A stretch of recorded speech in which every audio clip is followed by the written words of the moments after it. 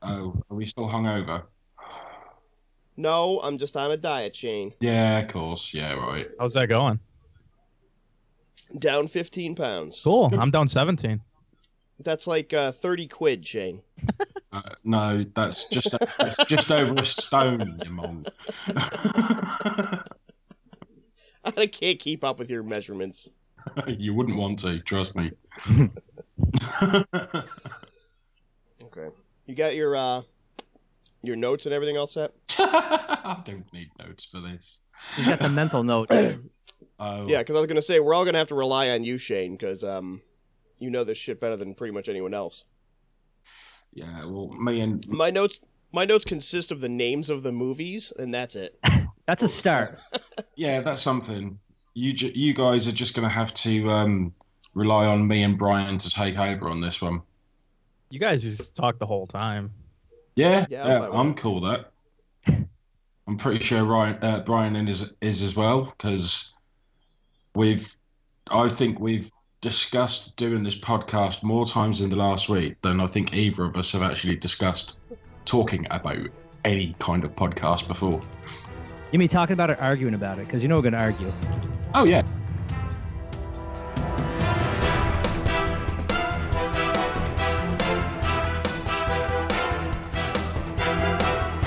Welcome to the UHM Podcast with your hosts, Ryan and Shane.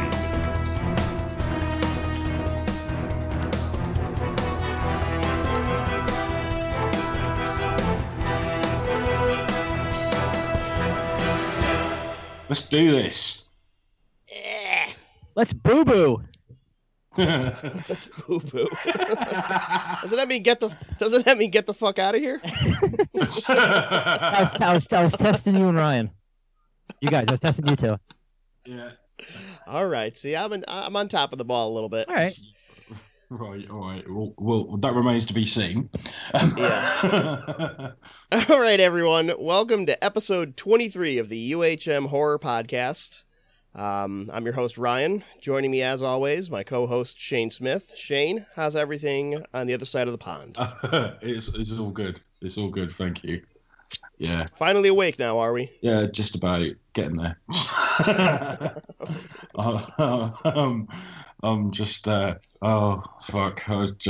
Yeah. All right, I'm with it. All right. Ah, boy, that's a hell of a start. We're up and running. Oh, dear. All right, awesome. Joining me again is Mike Whittemore from Chicago. Mike, how are you? I'm good. I haven't been shot yet, so. You haven't been shot yet. Was there a reason you should have been shot? Yeah, Chicago is pretty much known for people dying every day. So. Yeah. Actually, yeah. Jesus. I was going to say the crime rate in Chicago fucking makes no sense. And we're proud of it, too. Yeah. Yeah. And joining us for the first time, new entry into the UHM Horror Podcast, Mr. Brian Boudreau. What's going on? Brian, how's everything going? Good. How's it going with everybody else there? Excellent. Good. Yes. Good to Now hear. you're still up in New Hampshire, right? Yeah, Hinsdale. It's finally good to have another East Coaster on here. Yeah. I feel like we never get any on. It's always like people from the Midwest or Texas or something, or some idiot from Across the pond. England or Yeah. something. There's a few of those. Never a lack for them, that's for sure. So we got a great episode today. We're going to be going into one of Shane's favorite topics of all time that he has no end to discussing, the Cornetto trilogy. Yes. But before we get to that, as always, I want to remind everyone that this is the official podcast of UpcomingHorrorMovies.com, where you can go to get all your horror news and reviews and whatever else you want to go on the internet for horror shit for. And they have the new name for the UHM fans Facebook group.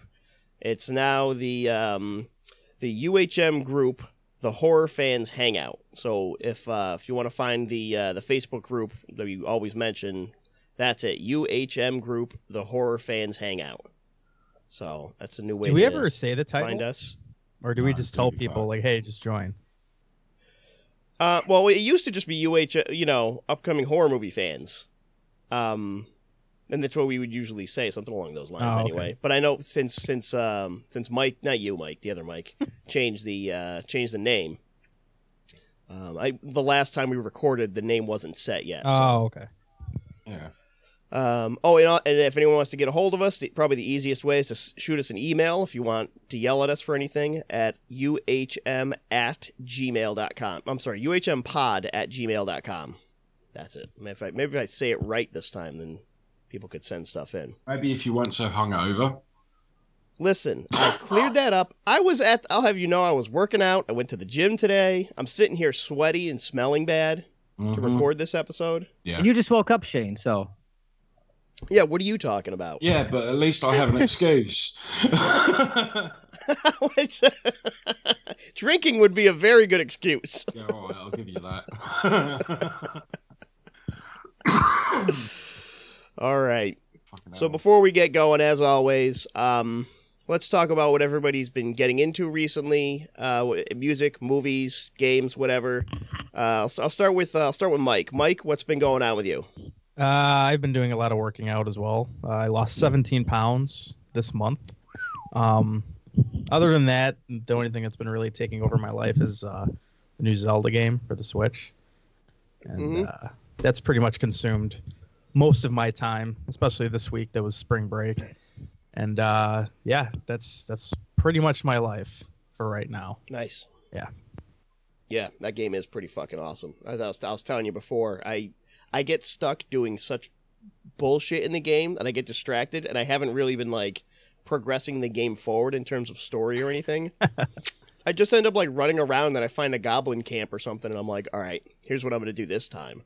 I'm going to plant a bomb over on one side, and then I'm going to whistle and draw them over to this other patch, and when they turn around the corner, boom, like I'll plot these elaborate idiotic, ways to dispatch like mindless enemies. It just eats up all my time, but I sit there and giggle like a tart. Yeah, I mean, it's so much fun, especially the climbing. Like how you're destroying camps, I'm just climbing random shit, like the highest mountains and stuff, and it's you're like, awesome. I bet I can make it up there. Yeah.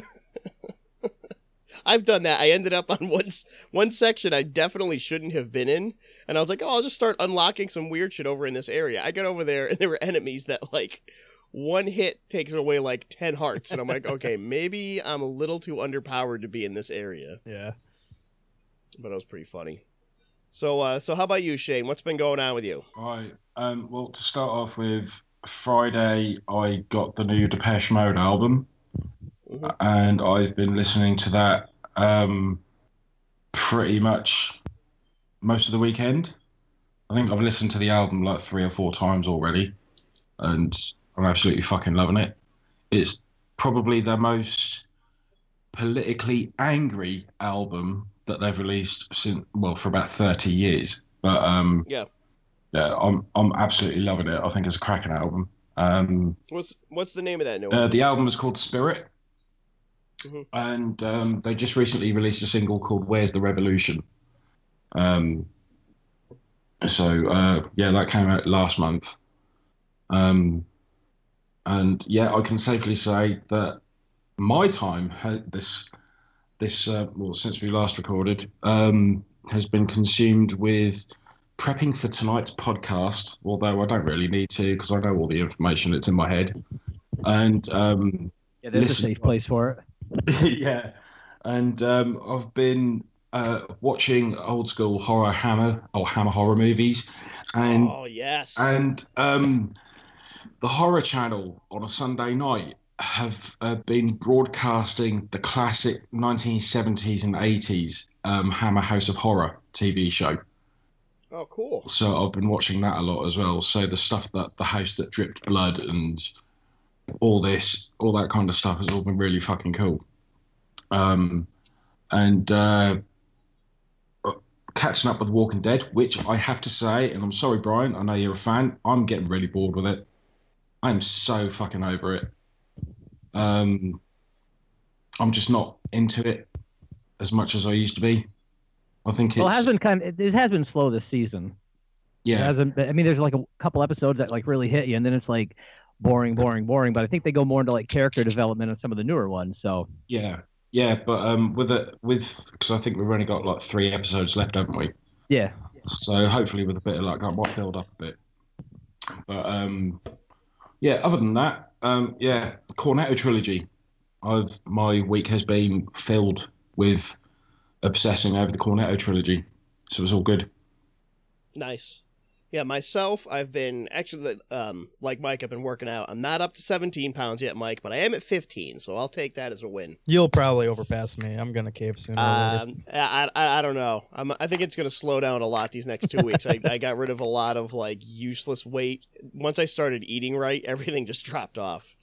But because of that, I've been listening to a little more music. You know, when you go to the gym, you have to listen to music, and I don't understand how people can go to a gym and work out and not listen to something that's like angry and like violent. Like I feel like if you're not listening to angry music, whether it's, you know, rap or metal or something like that, then there's no way you're getting a good workout. You're just not putting yourself into the right frame of mind. So I've been listening to a lot of random metal and stuff from like people's workout mixes on Pandora. Like what? Do you remember anything you've been listening to? Oh, I don't. It bounces around so much that there'll be like every now and then you'll get something completely out of whack. Like I was listening to one workout mix and like a Papa Roach song came on. I'm like, what the fuck is this? And I skipped that song. And then the next one's like an old school Opeth, and I'm like, okay, how do you attach these two in the same category? So I don't know. It's weird, but there's like a whole bunch of random stuff. But what I have been listening to a little more in my car is actually Avenged Sevenfold, which I never really got into. But I'm going to see them when they play with Metallica in May. So I'm like, oh, I might as well listen to some of their music so I know, you know, some of their songs and everything. I already knew, you know, a good amount of the singles and stuff from playing Rock Band and Guitar Hero. But I hadn't listened to any albums really. So that's kind of been interesting. Some of the stuff's pretty good. I like their Nightmare album was really good. And I was listening to what the hell was it called? Watch Something Remastered or Reborn or something, another one of their albums. And it was actually good. I'm surprised how much I'm actually liking their full album stuff. I don't know if you ever got into that. No, I don't really care for too much of Avenged Sevenfold. I don't like their vocalists, but I like their instruments a lot. Yeah. And that's what really drew me to them. But I think their deeper cuts on their albums are actually like better than some of the singles. You know what I mean? Yeah, that's usually the case. They're not as poppy and catchy, but it's like they're better songs. It's weird, right? So that and last night I actually went to John Carpenter Night, hosted by the Connecticut Cult Classics in the Strand Movie Theater in Seymour. And at the movie theater, I saw Big Trouble in Little China, and then they had a showing of The Thing. Ooh, that's and nice. It was fucking amazing. Seeing Big Trouble in Little China on a big screen with a completely sold out movie theater, it was like it's an amazing experience. Everybody's laughing, they're having a good time. The nonsense dialogue coming out of Jack Burton, everybody's cracking up. It was such a great time to actually go in and watch something like that. And they had all these cool giveaways. I got like a little Pork Chop Express keychain and a couple pins and stuff with like Jack Burton quotes. So much fun. Had a great time doing that. I went with my cousin and my girlfriend. So that was good. But other than that, just the normal stuff. Prepping for the podcast, watching movies. I did a review for the main site on this movie Atomica. I don't know that I would absolutely recommend it to everyone, but it's the best Sci-Fi Channel movie I've ever seen. So it's like a solid 5 out of 10. Wow. Sci-Fi pumps out some good stuff, though. I don't judge. I watch a lot of sci-fi movies. Was it better than everything with a shark in it? Oh yeah, you definitely got to watch anything with a shark in it, or a spider. A spider. My favorite so far that I've seen is Ghost Shark. That was about crazy. A shark that died. It comes back from the dead for vengeance. It pops out of a water cooler cup. It bites a guy's head off and then goes back into the cup. Or at the was there the one scene at the car wash too? There was a whole string of them once the shark realized. Really bad. Yeah, and I can't remember if that one had Hulk Hogan's daughter or not. That might have been Sand Sharks. That was Sand Shark. Yep. So many good sci-fi. I could do a whole episode just on shitty Sci-Fi Channel shark movies. I've fucking seen so many of them. Well, we'll let you and Brian do that one then. Yeah. I think that might have to come up eventually. So, Brian, what's been going on with you? What have you been watching, listening to, or getting into recently? Not too much. I finally finished Stranger Things on Netflix. I'm just trying to find time to finish up all the series that I want to watch. I enjoyed that one, though. Just went and saw Logan. Haven't really listened to too much new music. Still just, recycle stuff on my iPod. Really, that's about it. I just come home from work and try to pop out a couple movies, catch up on shows, and really it. Yeah. What do you think of Stranger Things? I liked it. I like that you still really don't know what's going on, so it's kind of like still up in the air with it. But it was interesting. Yeah. Definitely looking forward to the second season. Yeah. Yeah, it's going to be good. Yeah, I can't wait for the second season. Awesome. All right, well, let's move into our main topic, which is the Cornetto trilogy. And this is a little different from one of our normal topics that we cover. Seeing as it's not entirely horror related, it's 90% comedy, and there are a lot of horror aspects to it. But Shane, why don't you fill us in general, what is the Cornetto trilogy and what is it about? Why is it a trilogy? Right. Basically, the Cornetto trilogy itself was a concept brought up by Simon Pegg, Edgar Wright, and Nick Frost during the filming of the TV show Spaced, which was what they did back in 1999, and it was episode 3 of season 1 of Spaced, where they were filming a game based on Tim Bisley's speed psychosis. He'd basically been up all night doing speed and drinking with two Scottish blokes, and was playing Resident Evil 2. So he kept seeing zombies all over the place. So like, instead of seeing his flatmates, he was seeing zombies everywhere he was going. He was seeing all these zombies, and they essentially came up with the idea: what if we did a film?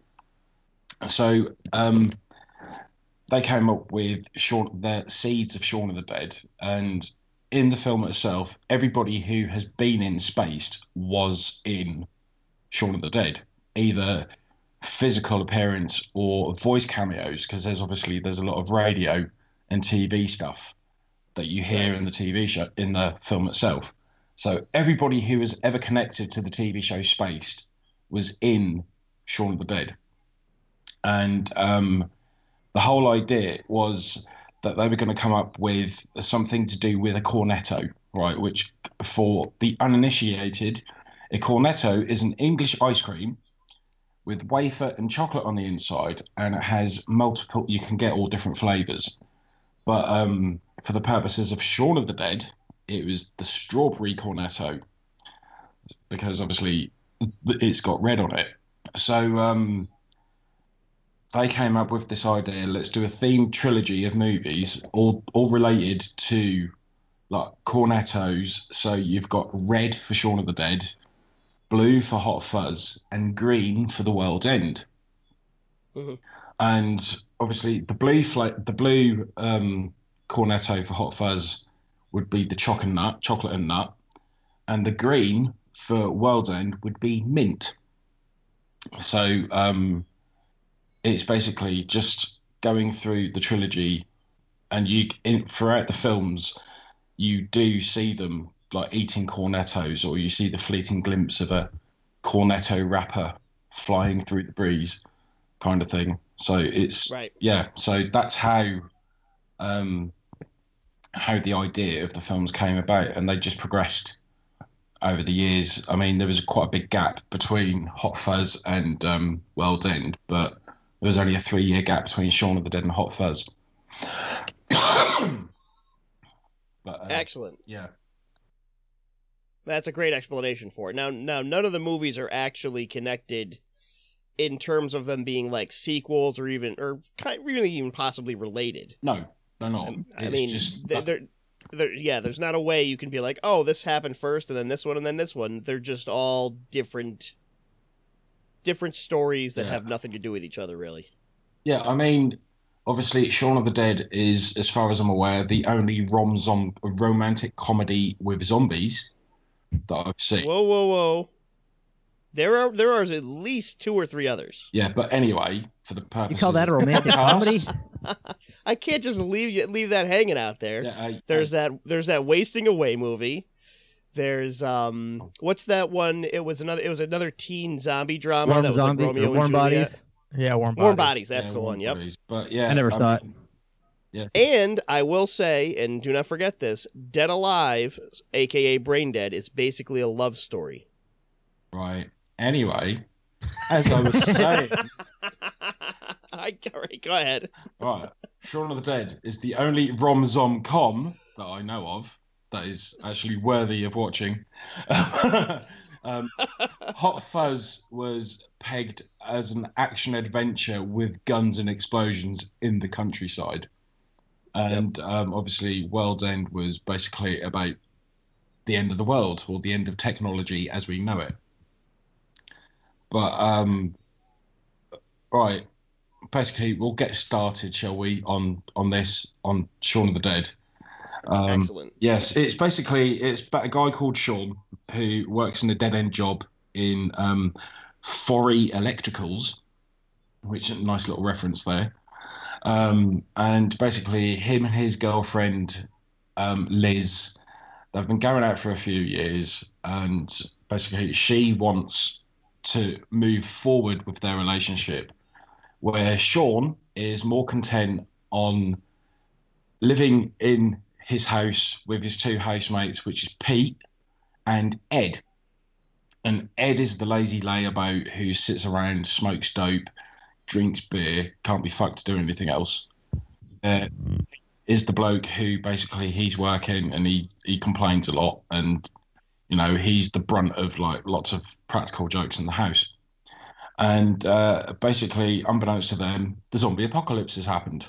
So they're sitting in their flat. Well, the zombie apocalypse has happened, but it's only been centralised to central London, which is I find quite funny at this point. So it's basically Sean goes to the shop after a bit of a drinking binge, doesn't realise that there are zombies walking around, completely walks past them, totally ignores them. And then when he gets to the shop, like goes to get a paper, doesn't notice that there's like a puddle of blood on the floor that he splits on, doesn't even notice the blood-stained handprint on the fridge as he's getting his Coke, and walks back and then basically gets back to the flat, and him and Ed sit there. And it's just like, right, okay, oh yeah, I would like to point out when Sean says to Ed, would you like anything from the shop? Ed says, Cornetto. And then that's when he goes to the shop, gets him a Cornetto, and then all that kind of stuff. So that's the general premise. And, well, it's not, but he ends up going to his girlfriend's Liz's place. But it turns out that she's not actually his girlfriend because they've broken up the night before. And he goes to Liz's place where she's got David and Di, who are staying there because they didn't know what to do. They're all a bit running scared. And then hilarity ensues. Yes. And I believe David is described as a twat and Di is a failed actress. Yeah, Diane's a failed actress. He never called Di a failed actress. No. Yeah, as we call it in the UK, David is a twat. Yeah, is a twat and a failed actress. Yeah, that's just fucking genius. But yeah, my favorite line from that movie too. Yeah, I never called her a failed actress. Fucking brilliant. But yeah, so yeah, oh fuck, lost my train of thought now. Shit.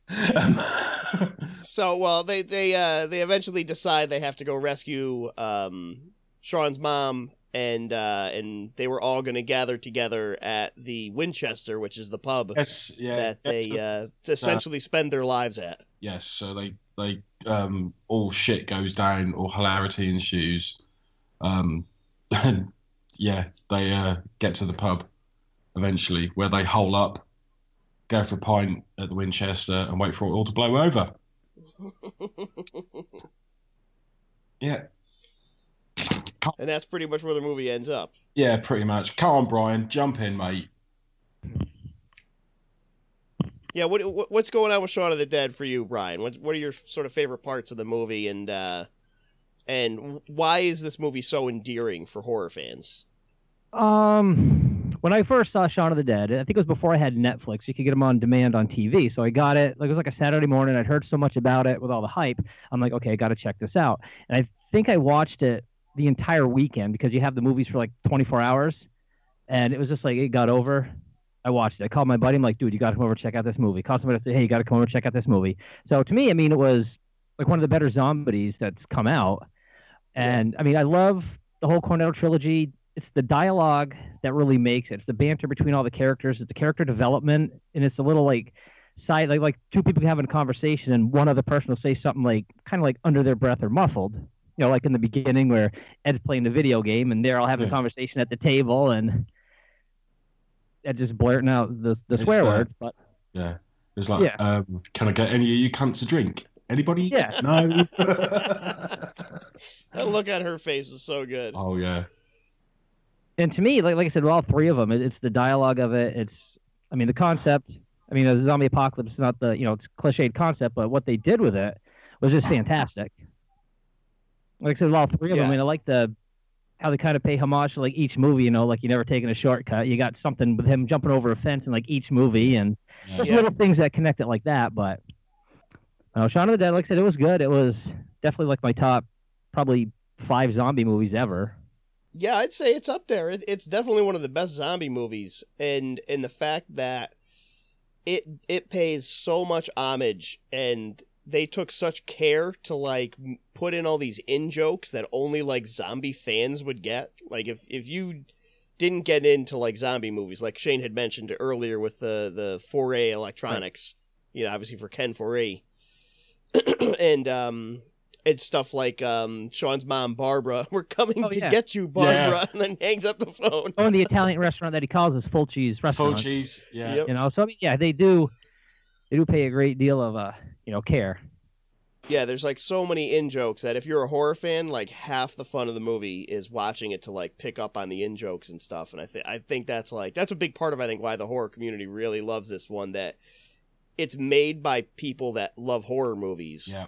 And they really put the care into it to actually, go above and beyond what it is. Now, Mike, as an American with an American sense of humor, how do you think the English humor plays over? I think, I could pick up on it really well. Like, obviously, even a couple of weeks ago, I didn't even know what a cornetto was. So, when Nick Frost was like, cornetto, I'm like, what the hell is that? I have no idea. But I think it works, very well. I kind of grew up watching Monty Python and stuff, so I can kind of get that odd, awkward British humor, but I wouldn't go as far and say this is really like super foreign to me, Yeah. So, I think Shaun of the Dead's like one of my top 10 favorite comedies in general of all time. So, but as for the humor itself, it's not really foreign. It's like a universal funny that I think everybody will find amazing. Yeah, what do you think in terms of like people who aren't horror fans or aren't necessarily like zombie fans at all? What do you think of them watching this movie? I'd say zombies have gotten super popular as of late. Kind of thanks to like The Walking Dead. So I think that most people now, even if they're not into horror, they're gonna still kind of like zombies in a way. But if there's some reason that they're like super against zombies, I think there's still a lot of humor in it that doesn't pertain to horror movies. Like if they see Fulci's, restaurant, they're not going to think anything of it. It's going to be they're not going to pick that up. Yeah, it's what Brian was saying. It's the banter between Simon Pegg and Nick Frost that really, and all the actors that just really make this just over the top, just awesome. They all mesh together so well. Yeah, it's you could tell they're just all a bunch of buddies. Just, not even doing anything professional. They're just having fun. Yeah, I think a lot of that has to do with them having come from that TV show, Spaced. I haven't seen it, Shane. Would you agree with that? Yeah, I would completely. And Ryan, before we go any further, you need to fucking watch Spaced, man. I haven't seen it either. I know it was on Netflix for a while. I think they took it off. Yeah, well. It's not on there anymore? Well, you need to fucking download it and watch it because that TV show is just awesome. The TV show was made for geeks by geeks because Simon Pegg Nick Frost, Edgar Wright, they are all fucking geeks. They're like us. So yeah, I mean, I do love the movies, so yeah. there should be no missing me going watching it. I should definitely love it, but I just haven't gotten around to it. Well, do you know what? May I suggest to anybody who's listens, if you've not seen Spaced, go out and buy it. Just buy it, watch it, love it, cherish it, because it's such a funny TV show, and there's loads of references in that too. And you get the added bonus of like Marsha, the landlady, who's like an alcoholic, and like you've got Brian, the artist who lives downstairs in the basement, and it's just you've got fucking hilarious characters in it. So I think you'll all enjoy it. But because when it comes down to like the whole camaraderie between the characters. It's like when you listen to because I've listened to the commentaries on the DVD, because I don't know if you guys have got the 4 commentaries on the DVD, but on the UK version, there's 4 separate commentary tracks. And you've got the one with the cast doing it. You can tell they had so much fun doing this. And, it's just proper little jokes, like how certain characters look like certain people. I think it was Simon Pegg said that Dylan Moran, who plays David, looks like Harry Potter and a rap of smack. So, stuff like that is just fucking genius. And, they do it so regularly. And it was just fantastic how they just how they can do it and don't treat it as a job. They treat it as a good laugh, which I thought was great. Yeah. Yeah, it's definitely a movie made by people having fun. Yeah. Sort of to have fun to watch it. Like you're meant to sit around in a room and have a good laugh when you're watching any of these movies, I think. And that's the whole idea. That's the whole idea with Shaun of the Dead, is because it's funny. It starts off funny, but then it gets increasingly darker as the film progresses, and towards the end as well. I mean, spoiler alert, and if you haven't seen this movie, where the fuck have you been for the last 13 years? I think it's safe. We're beyond we can spoil it. Yeah, it's like at the end of the film, Shaun loses his mum, and it's just like that whole part when they're all in the pub, and it's like David loses the plot and like says, "Well, you need to kill her because she's going to turn into a zombie," and they're all like, don't say that. Yeah, we're not using the Z word. All that kind of stuff. That's another inside horror joke. Yeah. I love that. We're not saying that. Yeah, and it's just one of those films, when you see how dark it gets, it just makes you realise that if this situation was to occur, that is how fucking dark it is. You would have to kill loved ones. You will have to fucking kill friends, all that kind of shit. But it was just, they did that film so well. And it's so funny to watch. And, even if you've got the DVD, you should check out the commentary tracks on that. Because even the commentary track with the zombies is just hilarious. And all it is... Commentary track with the zombies? Yes, there's 4 of the key zombies. Like, you've got the cockacidal maniac in the pub. Yep. She's on it. There's basically 4 key zombies that are in the film that they got in to do the soundtrack, the commentary track. And it's basically the commentary track just begins with them going into the microphones. So if you get the chance, listen to that commentary track because it's just so fucking funny. It is brilliant. Yeah, I'm not sure which. I actually didn't look. I've got the Blu-ray set of the trilogy together, so I don't even know what's on that disc. I have no idea. I didn't really look at it. I just watched the movies. Right. Well, for the first time on the set, I just upgraded my DVDs. I had Hot Fuzz and Shaun of the Dead, and I bought a Blu-ray set that had all 3 of them together. Do you know what? It's funny you should say that because I did exactly the same thing. Because I bought Shaun of the Dead, I bought Hot Fuzz, then I'd got my Blu-ray player and I bought the box set with all 3 films in it because it was cheaper to buy the box set with all 3 films in it than it was to buy just The World's End. Yeah, because The World's End was like $24.99. I had the exact same thing. I'm like, well, I'm just buying this set then. Yeah. And the box set only cost me 20 quid. So I was just like, I'm fucking having that. But yeah, all the stuff that's on the DVDs of all the stuff that was on the DVD of Shaun of the Dead is on the Blu-ray. Plus, there's a few extra stuff which is exclusive to the Blu-ray. Cool. So that's really cool. And what I liked about this film is that when it came out on DVD, they utilised the fact that you could get so much stuff on a DVD without putting it out on 2 discs. Mm-hmm. So, I mean, there's so much stuff on that DVD. It really is. And it's worth it. It is worth picking up. You know, every time I walk past a shop, if I go into a charity shop or something like that in Norwich, and I see someone has gotten rid of their Shaun of the Dead or Hot Fuzz, I'm like, what fuck has got rid of that? Where are they? Let me hunt them down. You know, that kind of thing.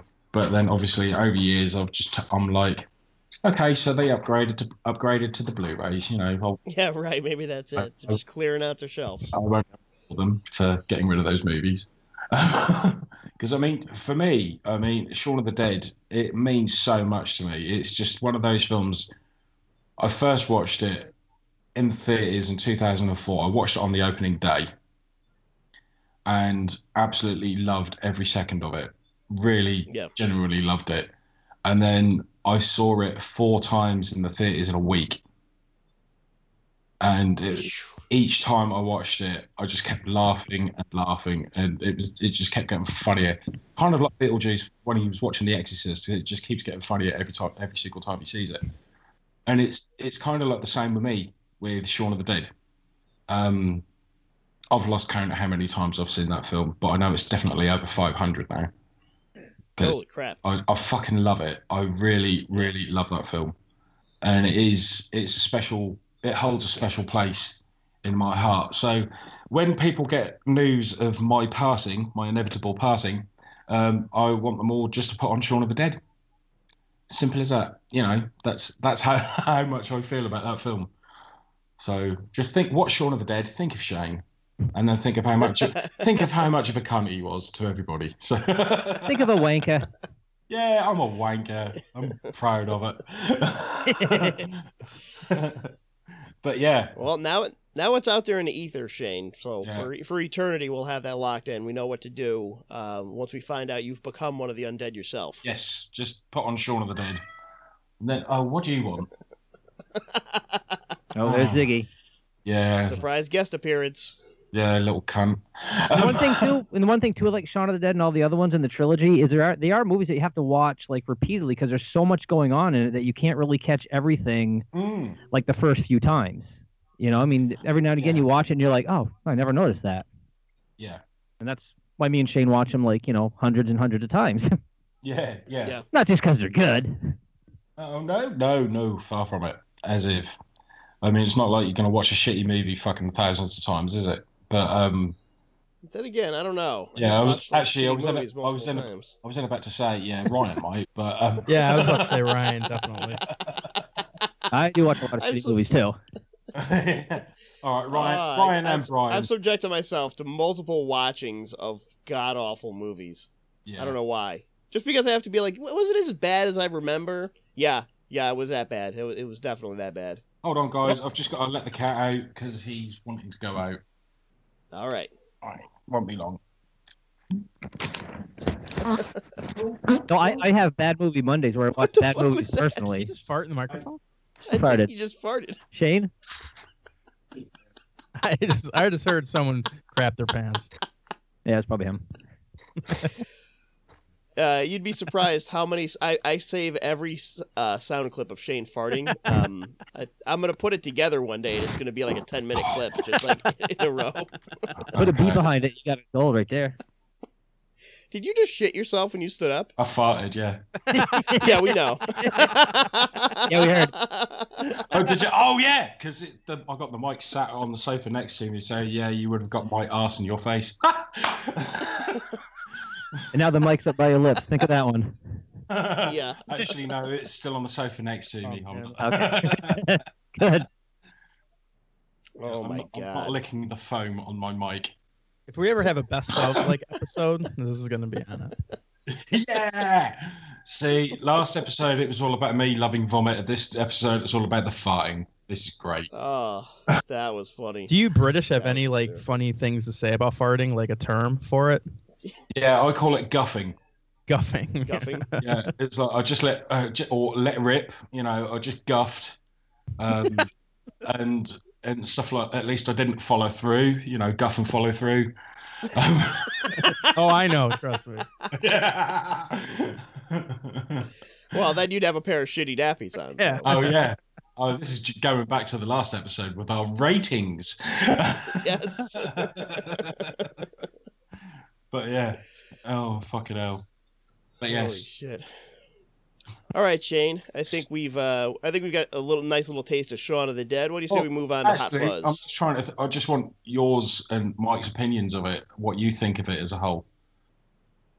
Myself, I absolutely love Shaun of the Dead. I think it's probably the best zombie that there is. There's no zombie comedy that is both as funny and have as much love put into it for the zombie genre as Shaun of the Dead does. Yeah.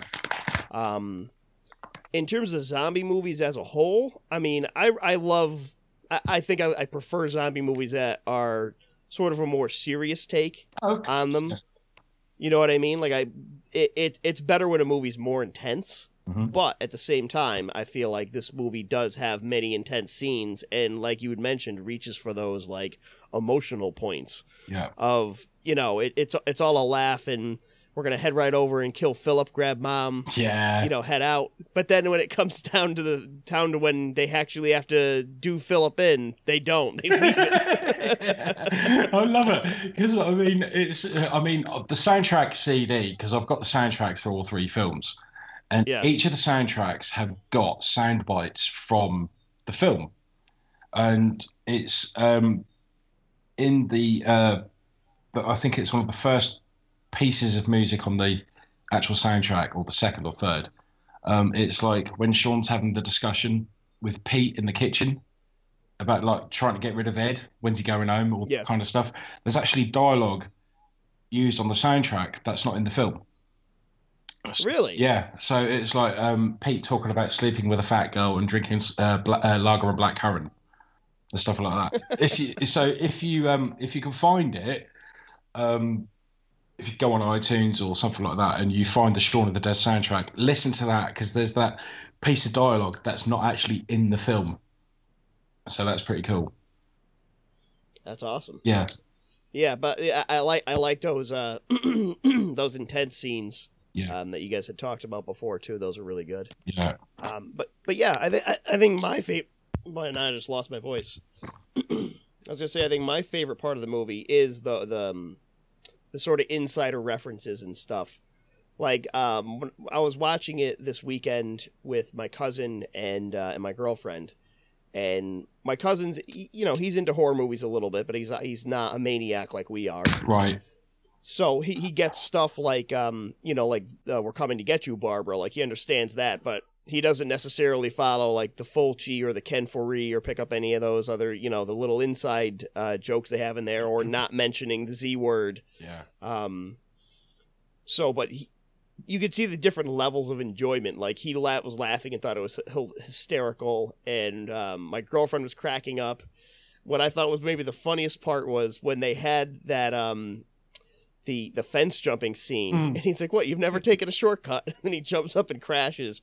She's like, "That was in a movie we watched last night," and I'm like, "Yeah, I know. That's why we're watching these." Like she was like, "I've seen that before. Did they copy it?" Like, it's the same fucking people. I'm like, "Can't you see it's the same actors?" And she's like, "Oh yeah." Oh, quality. So. Yeah, I love them. I love this movie, and I think in terms of British comedy movies, just in general, this is definitely my favorite. I would put this above the Monty Pythons, despite how sacrilegious some nerds may find that to be. That's heavy. I was never a big Monty Python guy. They're real funny, but I hung out with a lot of nerds in high school. There's so many fucking times I could hear the same goddamn quote from Monty Python. Yeah, I don't blame you. it tends to lose its charm. So it but yeah, I love it. Mostly as a comedy, I love it. What about you, Mike? I love Shaun of the Dead. It's like I said before, it's like not just one of my favorite, horror movies, because it's a horror comedy, it's a horror movie, but it's one of my top favorite comedies ever. I'd say it's in my top 10. First time I watched it, I just I didn't catch like half the references, because I think when around it came out, I wasn't into horror as much as I am now. So they said a lot of stuff, and it just kind of went over my head. But as I watched it more and more, I appreciated it more and more. And it's even if there wasn't any zombies in it, it's just Simon Pegg, Nick Frost, and Edgar Wright. They just get it. they're just nerds making a great movie. But yeah, it's awesome. I could literally watch it every day if I wanted to, and I wouldn't get sick of it. My girlfriend actually got me a Mondo vinyl of Shaun of the Dead, the soundtrack, just recently. Yeah, I'm incredibly jealous of that. Yeah, it's got a sweet cover art on the front of it. It's Simon Pegg standing on top of a telephone booth with a cricket bat, and there's this outside the Winchester. Yeah, and there's just like thousands of zombies going after him. It's just so cool. But yeah, I don't know. There's something about Shaun of the Dead that just if like I said before, it's a great comedy, but like the added use of zombies and horror references and the amount of time they put into appealing to the horror community, it's just a fantastic movie. Yeah, I completely agree. Yeah. Also, I just want to point out, Mike, that the vinyl itself is blood red. Oh, okay, good. Yeah, you know what? It says on the bottom, on the back of it too. I never even noticed it. But yeah, it's a sweet piece. I guess on the back it says due in 2016. I guess they made an Alien one too by Mondo. So, oh right, okay. What you'll have to do, you'll have to message me with the track listing on that, because I'll be interested to hear what the actual track listing is. Oh, whether okay. It's different. Yeah, whether it's different to the actual CD that I've got. Yeah, on the first side of it, it's got 13 tracks. On the second side of it, it's got 14 through 21. Okay. I don't know if that's the same amount as the CD or not. Yeah, it is, I think. Probably don't have. But I'm probably not going to open it or anything. No, far from it. But no, I'm just thinking that it's the same as the CD, but you probably won't get the secret bonus track, which is on the CD. Oh, probably not. Yeah. So you best go and hunt yourself down a copy of the CD, mate. Yeah, eventually. Awesome. So, all right, let's move on to the second one. Oh, we're not moving on yet? Oh, okay. No, we haven't had Brian's opinion yet. Come on. Are we forgetting we've got Brian on here? No, I gave my opinion. I haven't heard any swearing recently. Oh, yeah, that's a good point, actually. I talked about it earlier. Yeah. Yeah. Is there anything else you want to finish up on, Sean, Brian? I think some of the funnier parts are like the more subtle ones. Like when Sean first gets up and goes to the shop and he sees everything and he trips over the curb, goes in, everything's normal. And then when there's the apocalypse, like I said, he's so oblivious to everything, but still trips over the same curb. It's almost like a Family Guy where there's long-going gags in the movie, like, hey, you got red on you, and things like that. And they carry over in like each movie has their own, long-going gags, as we'll get to. But it's the little things that are funny. He gets hit in the head with a dart. Just the look on his face. Oh man. It's little things like that. I mean, that's what I take out of movies like that. I mean, like I said, the whole dialogue is fantastic, but it's the subtle comedy, like their facial expressions. That's what really hits this trilogy. Yeah, all the throwbacks they do to stuff earlier in the movie. They're like, he's like, all right, fine, it was a real gun, but dogs can look up. That when they go through the records. Yeah. Batman soundtrack, throw it. Dire Straits, throw it. Oh, do you know what? Right, that scene when they're throwing the vinyl. Right, I'm sitting there watching that, and I'm like, because I look at my vinyl collection, and obviously there's a lot of the stuff that he's throwing that I actually own. So I'm sitting there, I'm like, soundtrack. Yeah, there's like Batman soundtrack. Yeah, throw it. Okay, fair enough. Dire Straits. Yeah, get rid of that. Sade. Yeah, it belonged to Liz. Fucking bin it. And then it came to the 12-inch of Blue Monday by New Order, and I was like, no. And basically, he throws it, and it's like, oh, that was that. What was that? That was Blue Monday. That's an original pressing. Oh, for fuck's sake! And I look at my vinyl, and I've got an original pressing from 1983 of Blue Monday by New Order. If any fucker was to chuck that at anybody, I'd fucking kill him. You know, because it's like it is a collector's piece. It really is, especially if it's got the original sleeve. I'm not going to geek out about it. No, Shane, stop it. But it's just like it is one of those things when they're throwing the vinyl, I'm like, I'm throwing vinyl, no. And oh man, I'm a bit of a vinyl aficionado, so it's just like I love my vinyl. But that is one of the funniest scenes, primarily because when they were throwing it, I was like, no, not the vinyl. Yeah, out of everything they have to throw, why would they pick like throwing vinyl? Yeah. Personally, my favorite scene out of the whole movie, it's so small, but when they're talking about the Z word, he's like, any zombies out there? He's like, what? He's like, don't say it, it's ridiculous. Well, are there any out there? He's like, no, I don't see any. Maybe it's not as bad as we thought. Oh, wait, there they are. And it's like this whole group of them to the right. I love that scene. It's so funny. Because it's subtle comedy. Yeah, it's great. It's not like the in-your-face comedy. It's just it's there, you know? You take it for what it is, and they did a great job doing it. Yeah. Oh, it was just fantastic. All right, Shane, is that enough, Shaun of the Dead? Can we move on? Yes, we can move on. I will allow. Okay. I will allow it. All right, we have your permission. Yes. Well, with your permission, Shane, why don't you tell us a little bit about the Cornetto follow-up, Hot Fuzz, from 2007? Yes. It's basically it's Simon Pegg plays a character called Nicholas Angel, and he's a copper. He's a policeman. Or a police officer. He's a policeman officer. And yeah, basically he's fucking good at his job, and he's really good at his job, so much so that his superiors decide to send him away because the area where he lives, there's no fucking crime rate because he's basically obliterated all crime. So they move him off to Sandford, in the countryside. And he's reassigned there to a quiet town, and he's paired up with Danny Butterman, played by Nick Frost.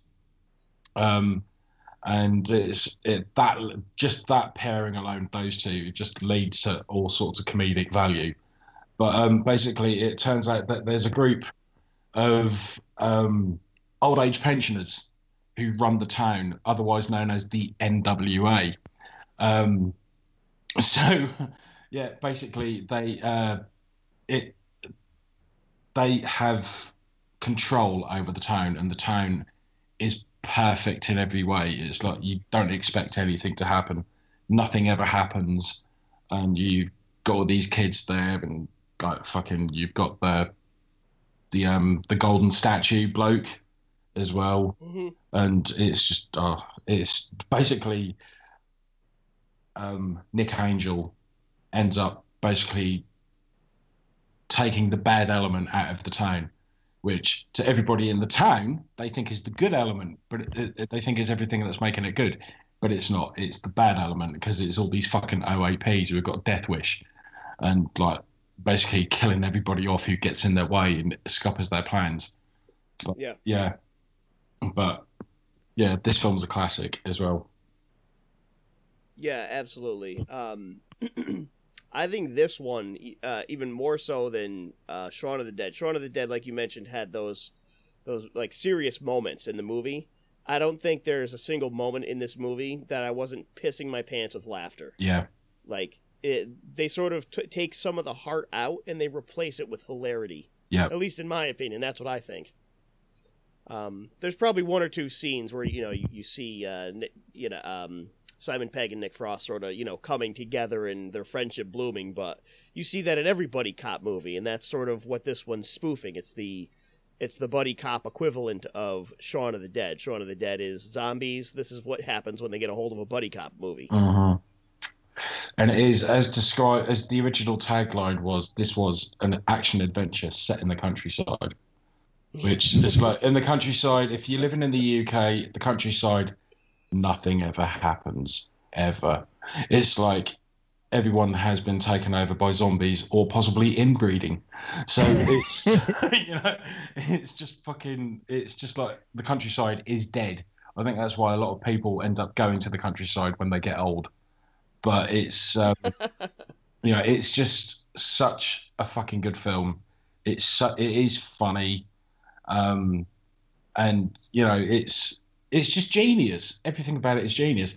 And this is the first film where this film has got more cameos in it than you could fucking throw a stick at. I mean, you've got Cate Blanchett, Steve Coogan, David Elliott. You've got Peter Jackson dressed up as the Santa Claus who stabs Nick Angel in the hand at the beginning of the film in the montage. There's so many cool cameos in it, and it's fucking genius. It really is. But the Cate Blanchett one is not actually voiced by Cate Blanchett. It's voiced by someone else. It's Cate Blanchett's voice, but it's not Cate Blanchett's face. Oh, really? Yeah. So I think that's a general view of that one. But it is pretty fucking funny. Yeah. Yeah. Yeah, it's definitely good. And of course, my favorite part of the movie is Timothy Dalton in it. Yes. As like the sketchy guy who's always making like, but he says, "I'm gonna smash your head open and pull out all the little indecencies you said." Yeah. What the fuck? Who knows what secrets your brains might hold? Yeah, that's the one. Fun. Yeah. But I fucking love that. There's so much to take out of that movie, though. Like you said, it's that epic buddy cop movie. Yeah. And that's. I mean, this is honestly Hot Fuzz is my favorite out of the trilogy. And like you said, it's just the banter between them. You got that badass cop, and then you got the bumbling idiot and Danny. That wants to be the badass cop, but he's not going to be that badass cop. And just their dialogue between each other, and they're just sitting there. It's just that's gold. Yeah, I love the scene where they're in the school, and Nick's he's answering questions and telling them about being a police officer. And Danny's like, "Is it true if you shoot someone in the head, there's a spot where their head will explode?" Oh yeah. Oh, and even like some of the small characters in the movie, like the whole police squad. I mean, the Andys. I mean, big. Yeah. It's a little. Like I said, it's the things that they say after. Even like Doris and Bob Walker, the guy that can't even speak. Yeah. The only time you can understand him is when he says like cocks and tits. Yeah. Cocks. I don't know. I like a little midnight gobble, and he just cocks. The little things, And when I think it was when Martin Blower, when they're at the scene of his death, Fisher says something like, must hit the sign at some speed, took the whole top off, and she was like, I've had my top off and it's laid by, and Walker's just like. Other than that, just like. And I think Jackson actually got in the credits too. Yeah. Oh, really? That's the funny part. Oh my God! It's a swan. It's a tough one. Yeah, Sanford's Most Wanted. But that's what made that movie, was that element. I mean, you go into Shaun of the Dead, it's going to be a zombie apocalypse, pretty much right off the bat. This one, you really didn't know what's going on, but I mean, you kind of had that idea that somebody's covering up. But like I said, Skinner was like the main suspect. Yeah. So it's like it was action comedy. I mean, the gore was good. When Joe Cornish when he gets the fucking the spire embedded in his head. Yeah, Tim Messenger. I was trying to think of his name. Yeah. I mean, that was cool. I mean, some of the other stuff was decent. But like when Nick Angel wakes up and he grabs his phone, he's like, decaffeinated. And then you see Martin Lewis in there. I mean, stuff like that. That's just like perfect. It's I mean, I like, a good buddy cop movie. And it had the action, it had the gore, it had the dialogue. Everything was just like there for me. I mean, that's why, like, for me, that's why I put it at the top of it. And it still was almost like a whodunit. So you're like, okay, who's the killer? Yeah. Okay, it's got to be Simon Skinner, because he's the one that they're focusing on, and all the shit that he'd say always showed up at the scene of the crime. And then, when it wasn't him, you're like, oh shit, okay, well, now who is it? Yeah. So, but it turns out it's the entire fucking town. yeah, And they're all doing it for the greater good. Greater good. and, Gag in it. Yeah, and they're just fucking. Oh man, it's just hilarious how it's like somebody says something, and then you've got the entire old crowd just like repeating it as like crusty jugglers, like crusty jugglers, and stuff like that. It's just fucking, yeah, it's just fucking brilliant. I love it. And it's funny because I watch like a TV show or a movie, and if they say like the greater good, I sit there and I'm like, greater good. Greater good. It's funny actually because I do exactly the same. The sense where Nicholas is like, what's the matter, Danny? Ever taking the shortcut? When Danny plows into that first one, I mean, I laugh my ass off every friggin' time. It's just like, that's perfect. Yeah. That's one of my favorite scenes out of the whole movie. It just crashes into the fence. Oh, there's a lot of favorite scenes out of that one. Yeah, that's just too funny. It really is. Full of everything. It's just, that was almost like the perfect movie for me. Ziggy has an opinion as well. He does. What does Ziggy think about it? Ziggy, Ziggy, what do you think of Hot Fuzz? Really? That's really thought-provoking. Yeah, it is. It's deep. My cat is. You heard it here. I never looked at the movie like that until I heard that. Yeah. We might have to do that later. Oh, he's off. Mike, what are your thoughts on Hot Fuzz? I like it a lot. I think I like Shaun of the Dead a lot more than Hot Fuzz. But what Shaun of the Dead, it was more, to me, it was more visual, and I was looking for like little like visual gags here and there. I think Hot Fuzz is better dialogue. I think the writing in Hot Fuzz is a lot better. Like just with him in the bar and he's kicking out all the kids. Yeah. And like, it's like, what'd you say? He's like, when's your birthday? February 22nd. What year? Every year. He's like, get out. Every year. He just freezes up like, yeah. Yeah, that kid when he just fucking what's it? How old are you? When he hits, like when he hits, I'm gonna call him the Hound because I forgot what his name is, and Michael Armstrong. Yeah, Michael Armstrong. When he hits him in the head with the planter, he's like, what does he say? Like, party's over or something? Playtime's over. Yeah, playtime's over. And then he goes to Nick Frost. He's like, man, you missed it earlier. I said playtime's over. He's like, man, you're off the fucking chain. Yeah. It's like stuff like that. Like, I appreciated Hot Fuzz more for the dialogue, and I think the banter is up there with Shaun of the Dead. See, what's really cool about Hot Fuzz is like the two butchers in the supermarket near the end of the film. Yeah. They're two zombie guys in denim in Shaun of the Dead. Mm-hmm. So it's like they're the guys all done out in denim, like all looking all fucking dead and shit. It's like everybody who is in Shaun of the Dead is in Hot Fuzz as well. So because they used a lot of the same extras, just for continuity, I guess. So that's so cool. Yeah. And there's a little thing that I should have pointed out about Shaun of the Dead is that all the extras were paid £1 a day to ensure that they would turn up, and yes, they would come back. And they did, because it was like all the extras in Shaun of the Dead and Hot Fuzz are fans of Spaced, so it all comes back to Spaced. Interesting. Yeah, I didn't know that they all were in both movies. Yep. In fact, as many as they could get, I imagine. Yeah, well, they're in pretty much all of them. So, yeah. Yeah, I think I'm with Brian on this one. I fucking love Hot Fuzz so much, and like Mike said, the writing on this, I think it's perfect. I think this is like top tier, some of the funniest shit I've ever heard, and it gets better every time you watch it. Yeah. I mean, I love Hot Fuzz. Hot Fuzz is fucking funny, but it's, for me, I'm with Mike on this. Shaun of the Dead all the way for me.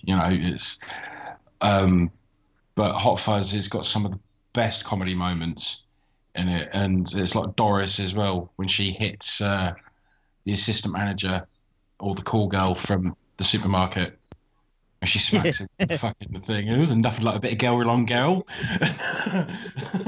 Even the small characters that didn't have huge predominant roles in it were funny as hell. Yeah.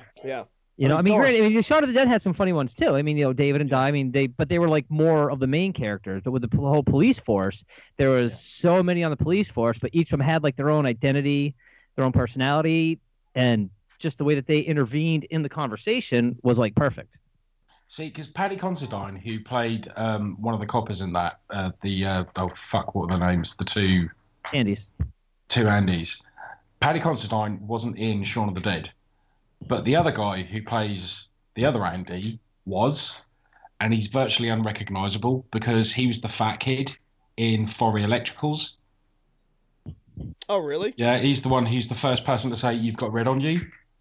Holy shit. Right, and it's Rafe Spall, who I don't know if you're familiar with an actor called Timothy Spall. It's his son. And in between filming Shaun of the Dead and Hot Fuzz, Rafe Spall lost, I think it was 5 stone, because he just started eating healthily, working out and stuff like that. And it's like when he turned up for the auditions, we're looking for Rafe. Yeah, that's me. They didn't recognise him because he'd lost so much weight. So that was pretty funny. But yeah, I mean, it's just everybody in that, they just got everyone together. My only disappointment was that they didn't get Michael Smiley or Jessica Stevenson in it because they were busy doing other stuff. But it was, because that would have been perfect if they had those two in it, because it would have been everybody from Spaced was in it. And they didn't get Mark Heap wasn't in it either. So, that would have been perfect to have all of them in there, but which was a shame. Yeah, what's interesting though is this sort of started, I guess, the trend of bringing back people that weren't necessarily involved in Spaced, but are now involved in Edgar Wright's movies. Like you had Bill Nighy as Philip in Shaun of the Dead, he was probably the biggest named actor, right? I imagine that was in that movie. Yeah, he was. Well, actually, say that. I mean, they got Timothy Dalton in that in Hot Fuzz. Well, right. But what I mean is, for Shaun of the Dead, Bill Nighy was probably the biggest actor. Yes, was in Shaun of the Dead. It was. They brought him back in Hot Fuzz, and then they upped it again. And they bring in Timothy Dalton. Yeah, and it's like because I think it's like when we talk about World's End, I'll go on about it a bit more. But basically, they wanted to get Timothy Dalton back for the World's End. Yeah. So they couldn't get him, so they decided to get another 007 actor. I thought that was hysterical. Yeah. It was brilliant. So they bring in fucking Pierce Brosnan. It was like, holy shit. I'm like, I wish they would make another one just so you could have like a Daniel Craig appearance in it. You could just keep moving up the Bond chain. Or basically get someone like Roger Moore, who was one of the classic Bond characters. Oh, of course. Or go even further back and have Sean Connery. Well, I don't think Sean Connery's doing anything recently. No. Although I bet you could find George Lazenby around if you look up any local janitor. I thought he was dead. Probably. Is he? I think so. George Lazenby. Yeah, I have no idea. His movie was terrible, so. Okay. But no, that was funny. The cameos in this are funny. In Hot Fuzz, I love them. I really like Martin Freeman's cameo in the beginning. Yeah, he's really good. Do you want me to move this up the chain then? I don't have a choice in the matter, do I? No. But yeah, that's something we haven't really mentioned. Sort of the way Edgar Wright shoots everything, and he does his little montages.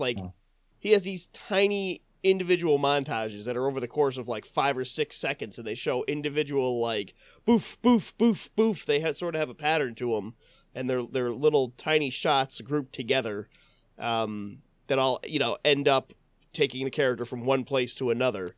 and he uses those and repeats them like throughout the movies with little changes to sort of show how the characters are changing and stuff. And I mean that's most prominent in Shaun of the Dead, but in Hot Fuzz they do it too. Whenever they show Simon Pegg getting ready for work and stuff, and he's like taking a piss and then moving to one scene and then doing something else, or when he's booking the kids in the police station. Yep. Yeah. And the guy's like, "Oh, my pen's almost out of ink. I don't know if I want to do any of that paperwork." Got that written on his hat. Not a- Danny's like, wasn't me. Yeah, not a problem. Click, click. But oh man, thing is, because with this film, they talk about, obviously you've got the Neighborhood Watch Association, which is the abbreviation for NWA, which, as we all know, is the name of a famous rap band who wrote the song "Fuck the Police," and Right.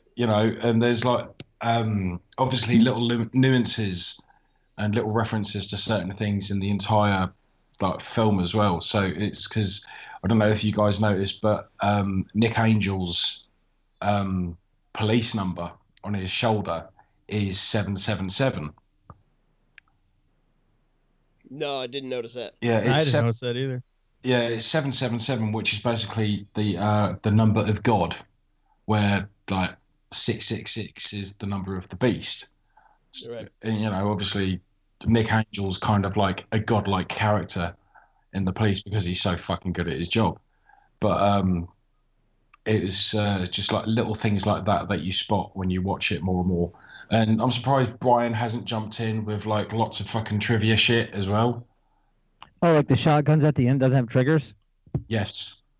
I mean, when he's on a horse, you look and you're like, okay, yeah, that's pretty obvious. Yeah. Yeah, right.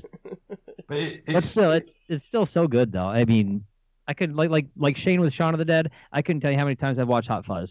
That's where we're at with that one. And we always debate It's like, which one we like IMDb the most. at the moment. Yeah, I'm looking at IMDb at the moment, and I'm just looking at some of the stuff on here that is really funny. It's like the dog Samson, who was played by Saxon the dog, wasn't allowed to become a real police dog because he was too friendly. Which I just think is very, very funny. And, it's like little things like that. It's just, like allegedly in Shaun of the Dead, Nick Frost kept his balls shaved, so it'd have that Yes. scratching feeling the whole time. yeah, That's awesome. yeah. When you're preparing for a role, hey, you're gonna play the douchebag that just scratches Yeah. balls, and you're just dumb. Oh shit, I gotta shave him so I got that natural feeling. That's just it. I mean, it's like getting Jim Broadbent, getting him as the police chief in Sanford. I mean, that was a big coup as well, because I mean, that guy, he's always busy. He's more of a Shakespearean actor. He does a lot of theatre. He does a lot of films, but he's also like quite big on the theatre scene. And to get him was like that was like the biggest coup for them, I think. And then you've got other like minor characters like Bill Bailey, who plays the desk sergeant. Yeah. Or he plays the twins, the stuff like that. The Sergeant Turners. Tells me nothing.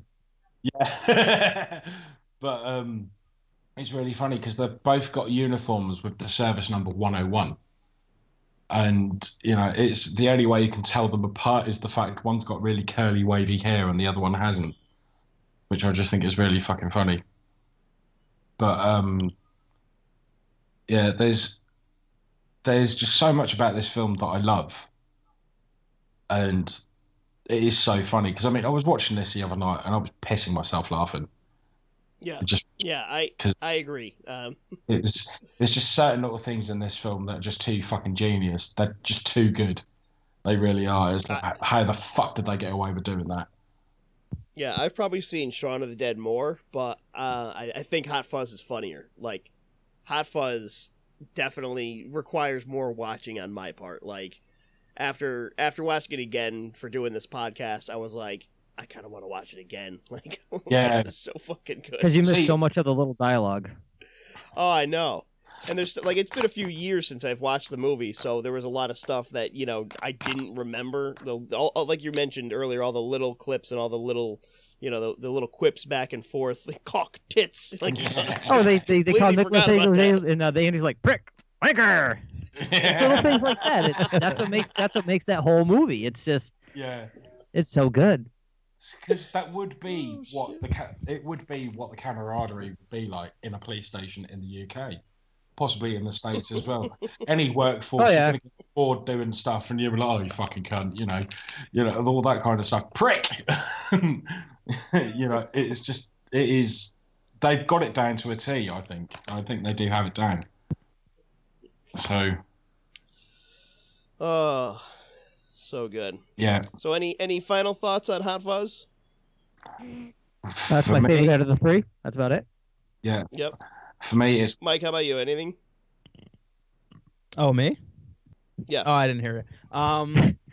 I like Shaun of the Dead more, but Hot Fuzz is a very good like follow up, and it's a very good like kind of like a sequel to Shaun of the Dead in a way. Sure. I mean, they're all spiritual sequels. Yeah. Because it is a trilogy. They're all sequels by association.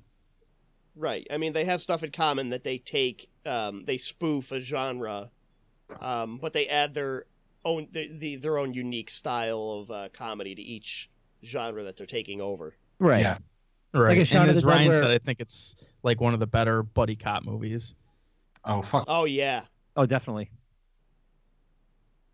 And in Shaun of the Dead, where Ed says his only experience shooting a gun is he shot a BB gun into his cousin's leg, and then he shoots the doctor in Hot Fuzz with the BB gun at the carnival, or the fair rather. So it's right there. I mean, kind of paid a little reference in both of them with that one too, but. Oh yeah, see, it just carries on. That's why it's so great. Oh yeah. But it's just.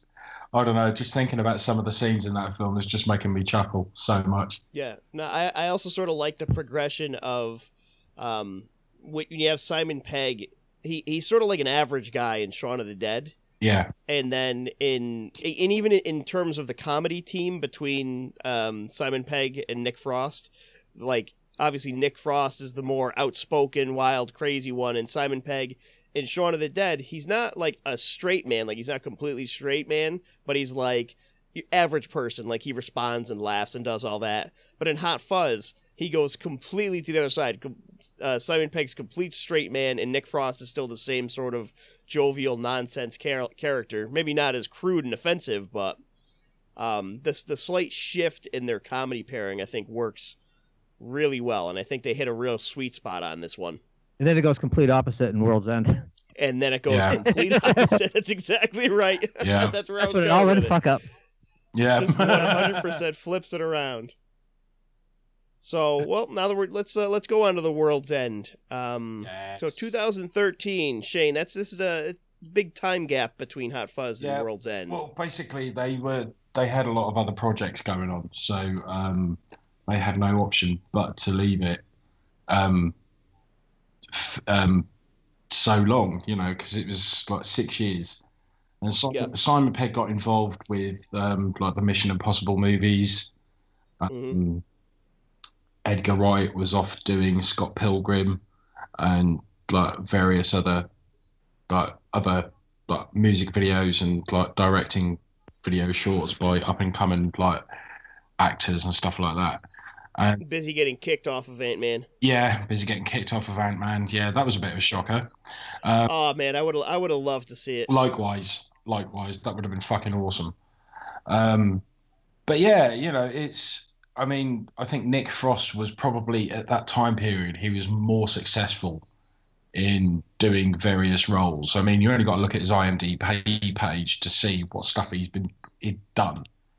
In that time period. So, I mean, they were all fucking busy. But it was, World's End, for me, is basically, it's quintessentially a very British film, in the sense that it's going out on a pub crawl with your mates, getting fucking smashed, and then just getting so drunk you don't remember what the fuck happened the following day, but it's been a good night. And it's like the fact they're all going out and they're getting pissed, and you know, and this is Brian's favourite reference, getting off their tits as well. You know, it's ripped just off the tits. Yeah, ripped to the tits. Yeah. So it's basically it's just one of those films where I watch it and I see it as like a good film that you can watch with your friends, and it's for me because where the film was set, it starts off on the 22nd of June 1990.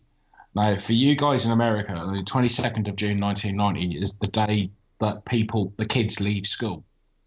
You know, it's their final day. And it's also the day I left school in 19. Oh. Yeah. Ooh. So yes, because I'm old. And, you know, I'm older. Oh, all right. Yeah. Not by much. Shut up, you old cunt. Okay. But yeah, it's for me. This film for me means a lot because it just takes me back to being 16 years old again, and it's like the whole soundtrack as well. See, this is because I always mention this when I'm watching a film. If the film is good, right, the story is good, the acting is good, that's fine. It's the soundtrack for me. The soundtrack adds atmosphere. It can bring back happy memories. And the soundtrack for The World's End was everything that I was listening to when I was 16 years old. So it was just like, I mean, just listening to the soundtrack, like Primal Scream Loaded, which is on the opening credits, and, you know, stuff like Saint Etienne, the Sundays, Here's Where the Story Ends. All the songs are references to certain parts of my youth. And it's like, I remember listening to it, watching the film and listening to it and thinking, fucking hell. You know, oh my God, it's like I sat in that theatre and I felt like I was 16 again. And it was great. Absolutely loved it. And, you know, just the whole, because I own the soundtrack as well. I bought the soundtrack because that came out before the actual DVD box set did. And, excuse me.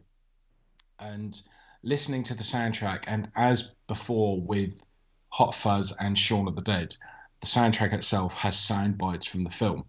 So I'm listening to the CD and I'm just having flashbacks from like watching the film and flashbacks from when I was 16 years old as well, and at that time period. So it was great. You know, I enjoy this film more than Hot Fuzz because I think we just heard a heart attack live on camera. I don't know. No, I think that was Brian calling me a wanker. But no, I enjoy this film more than Hot Fuzz because of the memories that it brings back for me when I was a kid. So what you're trying to tell us is that you are essentially Gary King. Yeah. Yeah. Hail to the king. Yeah, but not King Gay.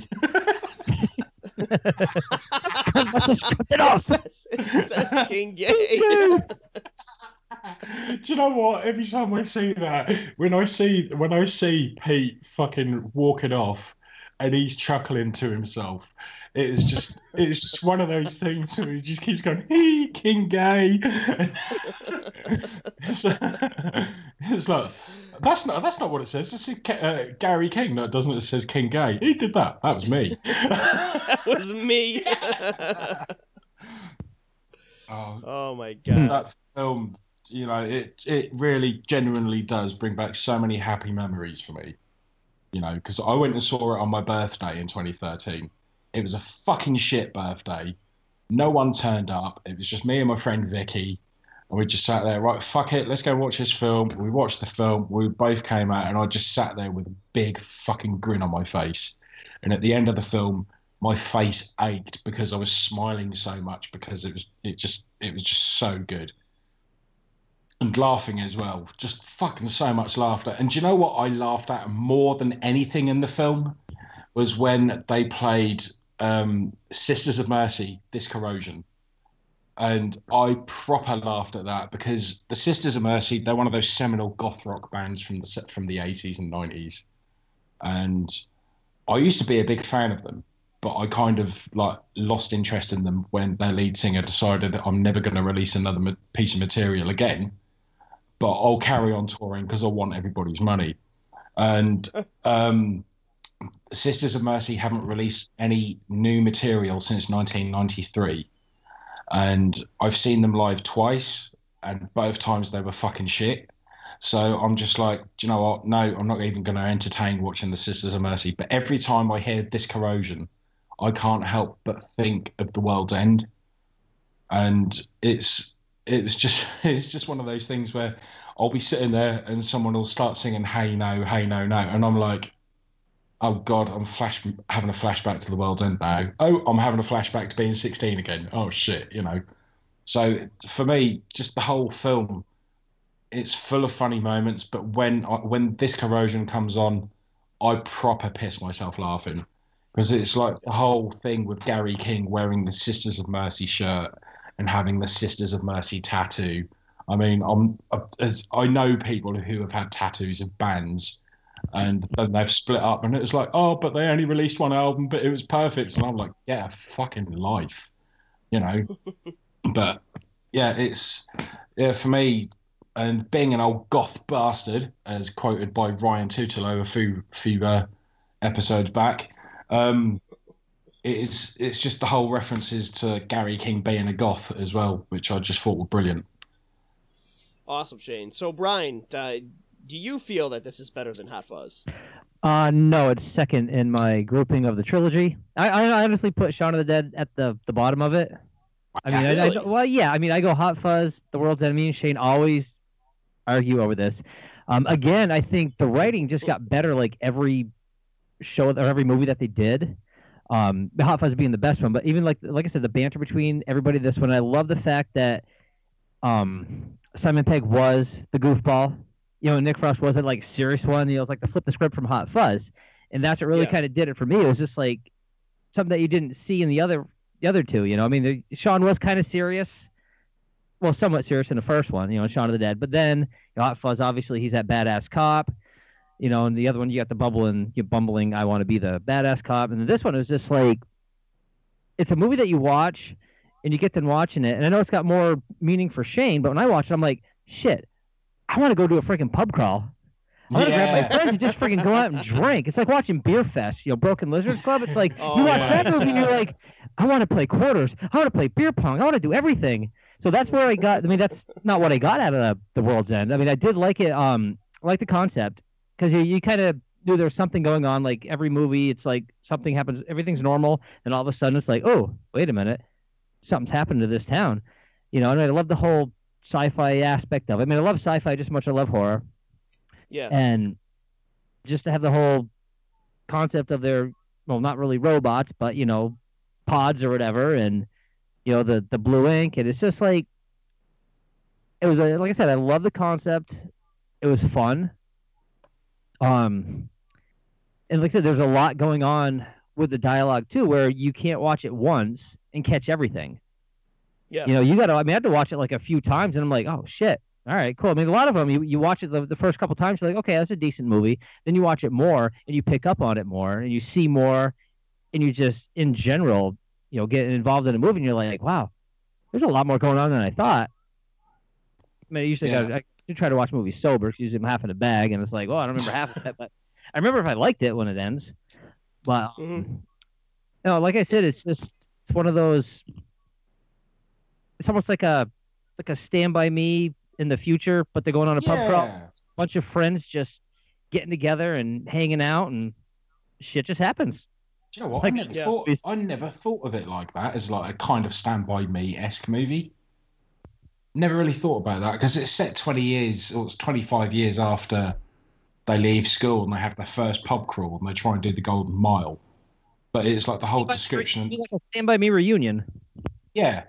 But it's also kind of like like it. Yeah. But it's really funny, because I mean, obviously, you failed to mention. Spoilers, by the way. The whole town's been taken over by fucking robots.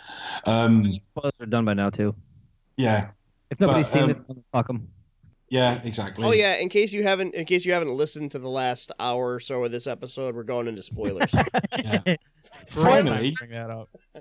Yeah. But it's the whole town's been taken over by alien robots with blue stuff in them. It's it's just, oh fuck's sake. Excuse me one moment, I'm just going which is nothing unusual. But I mean, just the whole thing where they do the pub crawl and the description and the cutscene at the beginning of the film where they're describing the first pub crawl, where all goes tits up for them when there's like Dr. Green, the reference to Dr. Green. Yeah, head to the smokehouse. That's where it all went fuck up. Yeah. Where what was it? O-Man went got stoned, pulled a whitey, and everything went para. Everything went fuck up. Yeah, that was brilliant.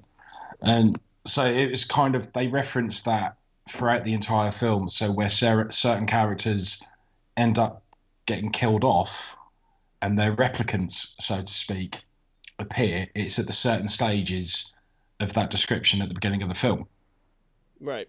So it all references, it's cleverly thought out. It's really clever concept of how they got everything lined up for the film. Yeah, it's sort of that. It's like that idea of like the history repeating itself. Yeah. But like in Shaun of the Dead, where he wakes up in the morning and goes to the shop and then comes back. It's the same. It just repeats again. It's just over a longer period of time. Yeah. But it's just really cool. It's just such a good film. I thought this movie is maybe the one where everybody sort of stretched themselves a little too thin. I think they tried to accomplish a little bit too much in terms of character interactions and writing and everything, and it gets a little bit bogged down. Right. In Hot Fuzz, for example, you've obviously got just the two main characters. Yeah. And they bounce off each other, and then all the other secondary characters are sort of in the background and are seasoned into the rest of the movie to make sort of a whole. But Simon Pegg and Nick Frost are the meat and potatoes of the movie. Yeah. So... In The World's End, I feel like they sort of stretched out and sort of tried to bring in 3 or 4 additional characters to really be main characters and have a bigger point in the plot. And I think that it wears a little thin. They're not able to get that, like, the connection that Simon Pegg and Nick Frost had in the other ones, where they were really so close. I mean, I know they try to describe it in this movie, and they show that they were, good buddies back in the day. But I don't think that they're really able to pull it off as well as they were in the other 2 films.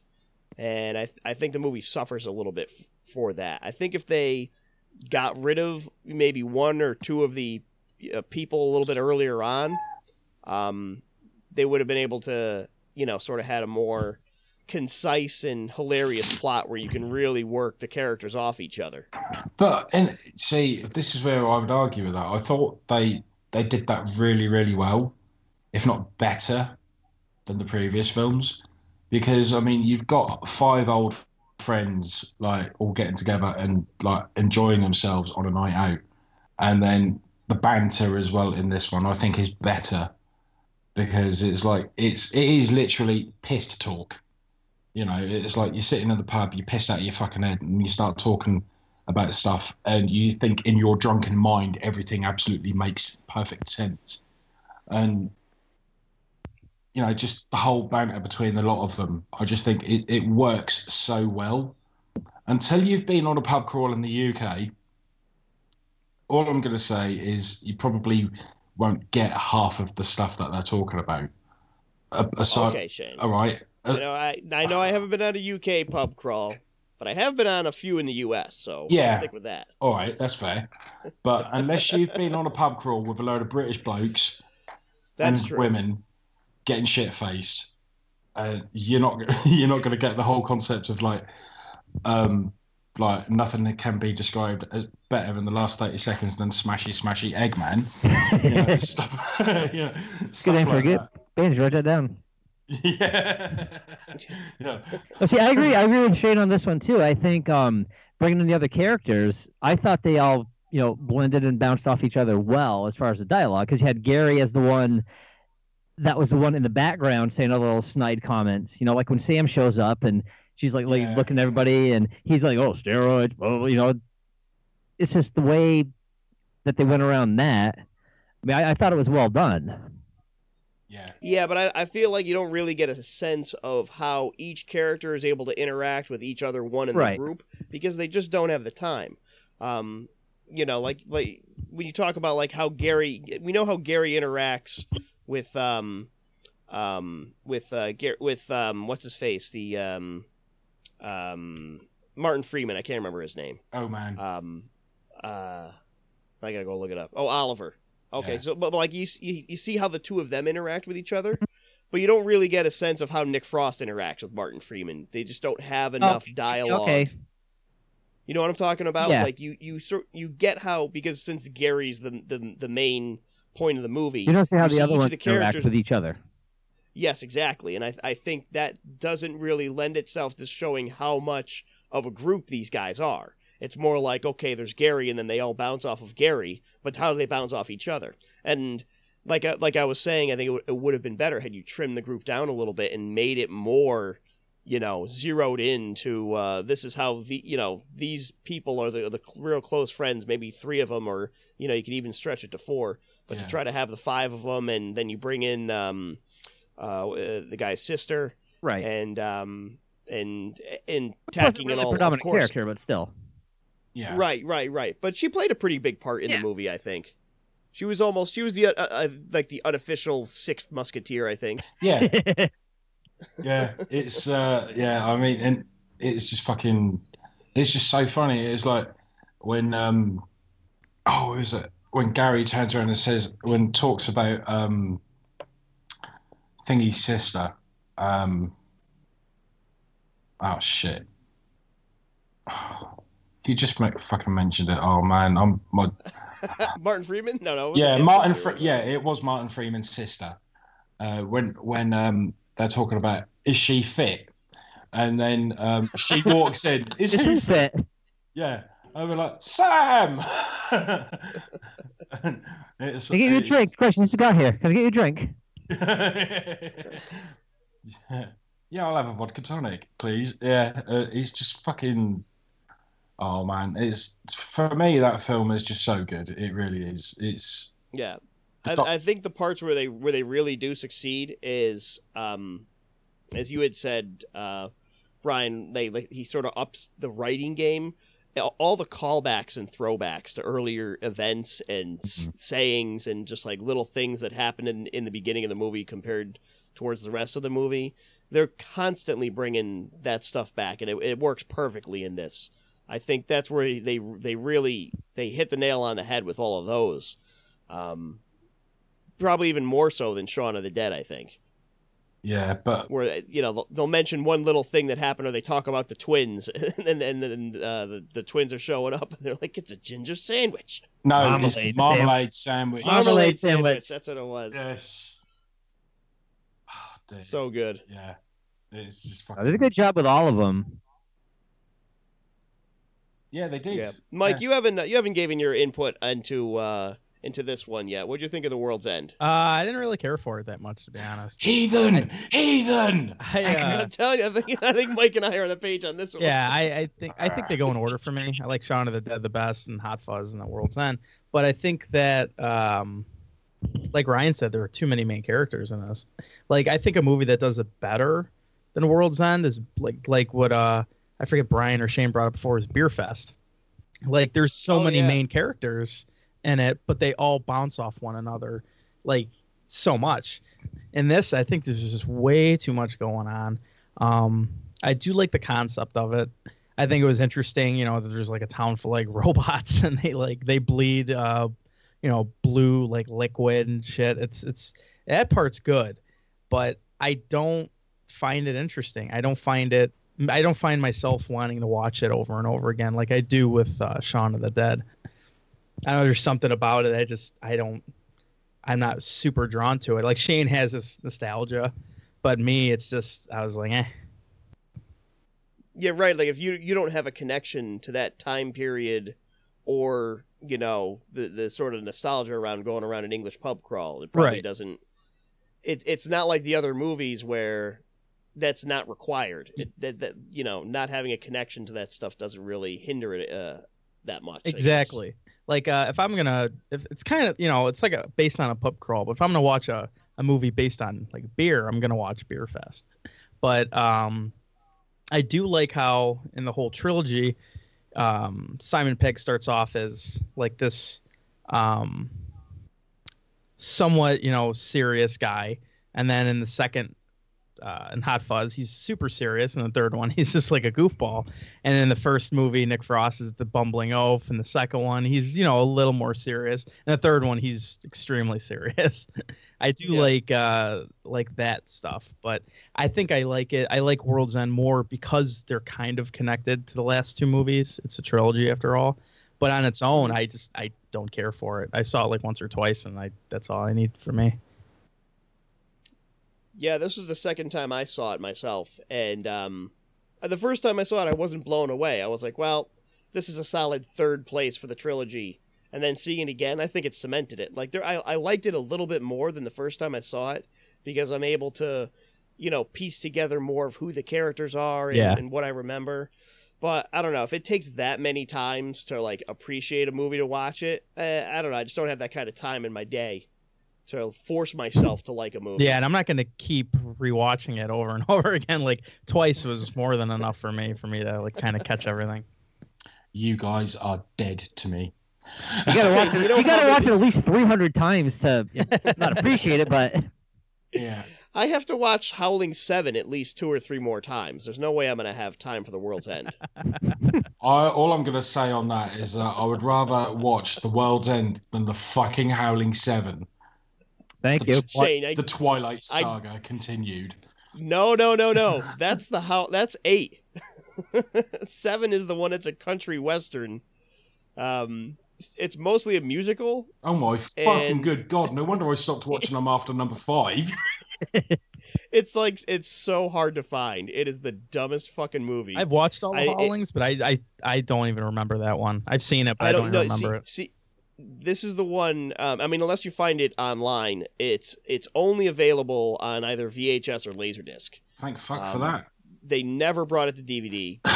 a lot of the movies just made of clips of the other Howling movies, and then interspersed are like fucking country western segments where they sing 2 or 3 full country western songs. Oh my God. And it's unbelievable to watch. Like I pray to the gods of Mystery Science Theater that they pick this thing up, because it would be amazing.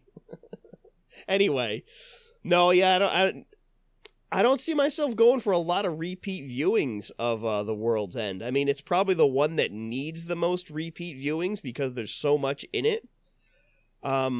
I just don't think it's as fun as the other 2 movies. I feel like I watched this with my girlfriend. We watched all of them together, and she fell asleep during The World's End and woke up and was like, "What's going on?" I'm like, "It's too complicated. I can't explain it to you." I'm like, they're robots, but they're not allowed to be called robots, and maybe they're aliens, and I don't know. I can't really. It's too much to get into. And she's like, "Well, who's a robot?" I'm like, "Everyone." They're blanks. They're not robots. They're blanks. Yeah. They're blank. Yeah. So, not everybody's. Yeah, I don't blank. know. Right. You've got Basil. They're all blankers. I liked him in this. He was in some of the other movies too. I can't remember his name. Walter Frey. I don't even know what his real name is. His new name is Walter Frey. Yes, exactly. So, but yeah, was not blown away by this movie. I'm sorry, fellas. It's a heavy third place compared to the other 2, in my opinion. Yeah, see, it ranks number 2 for me. Yeah, see, it ranks number 2 for me. See, for me, it's my ranking of these movies is Shaun of the Dead. Here we go. No, shut it. Here we go. Blanker. This fuck off. man. Yeah, no, for me, it's Shaun of the Dead, World's End, Hot Fuzz. Oh, man. Hot Fudge, World's End, Shaun of the Dead. They go in order for me. Wow, and I will pick the only other available option. Hot Fuzz, Shaun of the Dead, World's End. Oh. Wow, nobody agrees. That is amazing. You're all wrong. All of you, all wrong. I'm sure we're all stubborn and set in our ways, so that's how it's going to be. Yeah, likewise. Hot Fuzz number 1. Fucking Shaun of the Dead. I told you. No, I think it's easy. It's easy to say from a scientific standpoint that Hot Fuzz is the funniest one. I think it just has the most humor. It's hysterical, and all three of these movies are primarily comedies. So if you're going to grade them on which is a better comedy movie, yeah, Hot Fuzz. I think the writing in Hot Fuzz is the best. Now, in terms of which is a better horror, I mean, clearly it's Shaun of the Dead. Oh, obviously, yeah. Yeah. Goes without saying. Yeah. And which is a better sci-fi? Hot Fuzz. No. World's End. See, I just think Hot Fuzz is more like that Universal movie because of like the buddy cop scenario of it. If you took like all three of those, gave them to like a random person that, maybe not liked horror, maybe not like sci-fi, just, watch movies in general. I'm not saying that they would, but they may take that one and go, oh, okay, I really don't like zombies. I really don't like horror. I really don't like this. But I think it's just one of those, like my dad. My dad loves sci-fi, but he's like you and me, Ryan, where it's got to be the cheesy sci-fi. It's got to be the sharks, the giant spiders. And when Shaun of the Dead came out, I'm like, hey, Dad, you got to come over and watch this. And he's like, I'm not really into zombies. He watched Hot Fuzz. He's like, damn, that was a good movie. So I thought he was going to love The World's End. And I had him over before football one day. And I'm like, Dad, you got to watch this movie. It's a sci-fi movie, this and that. And he watched it. He's like, wasn't a fan of that one because it wasn't a cheesy sci-fi. But to take something like that, like too much of a budget. Yeah, too much of a budget, too much, dialogue and actual, effects. But something like that, I mean, I took that as, okay, I gave him like, 3 movies to watch. And that's what he chose. He liked Hot Fuzz the most. And a lot of my friends, well, I only know like, a couple people that actually have watched like the entire trilogy, except for you guys, even though you guys watched like a couple movies twice, you and Mike. Yeah. What was that?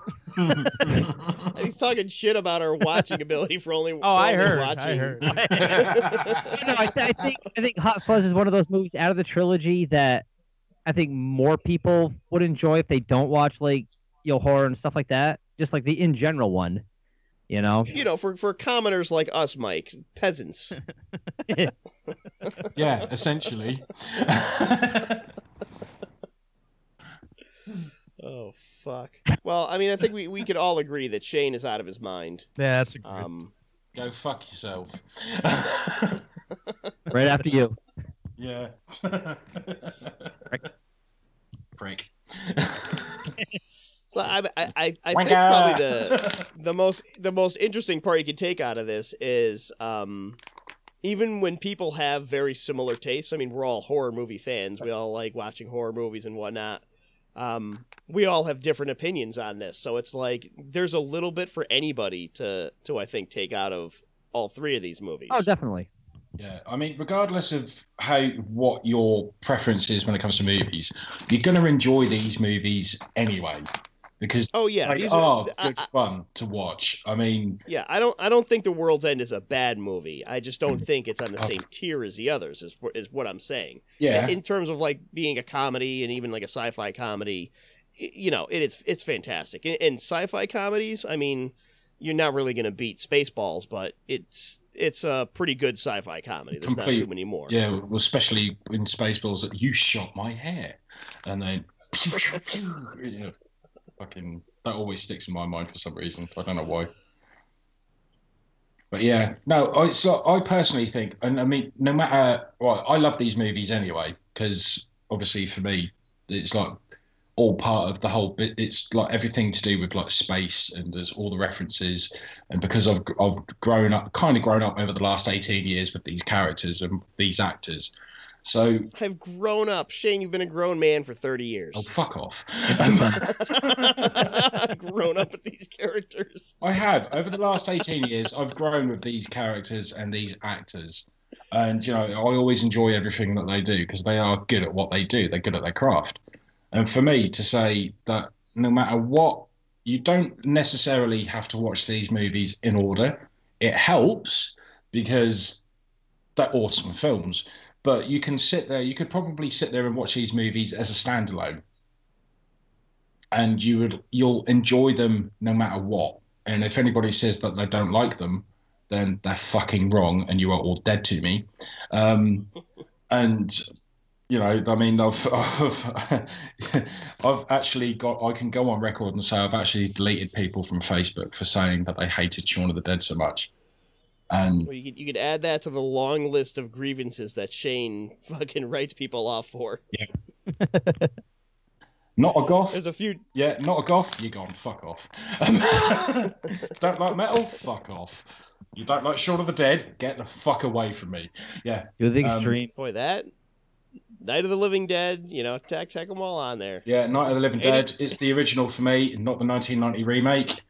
As always, you know, just thought I'd point that out. Oh, hang on. I've pointed that out many times before. Yes, you have. But you're still wrong because Day of the Dead is the best one. Oh, yeah, whatever. No, Dawn is way better than both of them. But then at least it's not the remake. It's not the remake of Day of the Dead. Because if anybody says that the remake of Day of the Dead is better than the original, I will personally. The remake of Day of the Dead was a cinematic masterpiece, and I don't think that. What's wrong with Ving Rhames? You don't like Ving Rhames and fucking what's his face? You guys on fucking Smack or something? I don't think that any zombie movie is complete without zombies crawling on the ceiling. I don't. Yeah. You are so fucking wrong. It's outrageous, motherfucker. I did. Mean, but then again, it can't really compare with Day of the Dead 2 Contagium or whatever the hell that movie was. I've not seen that, and I have no intentions of. Yeah, that one was unbelievable. I think Brian would like that one. Yeah, that. There's a lot that I draw my limits to. Oh my god. Oh, but yeah, I think we got a good little discussion on the Cornettos. So, one more time, Shane, what were the flavors? Because I forgot after you mentioned them. Right, Shaun of the Dead is strawberry, is the red. Right. Hot Fuzz is the blue, which is the chocolate and nut, and the World's End is mint. Now that's interesting. You would think World's End would be blue. No, it's mint. No, because the green represents sci-fi. Yeah, green. I gotcha. Yeah. And the blue was the police force, and the red was the zombies in the blood. Yeah. Right, but that's the blue blood and all that. See, because after many discussions amongst the fan base of these movies, I mean, it started off as the Blood and Ice Cream trilogy. That was the initial, what they called it. They called it the Blood and Ice Cream trilogy. Then it became the three flavors. So obviously the three different flavors of Cornettos, and then it was settled on the Cornetto trilogy. Right. So that's how everybody knows it as. It's the Cornetto trilogy. Now, Shane, are there any other Cornetto flavors? Oh, there's so many. There's so many.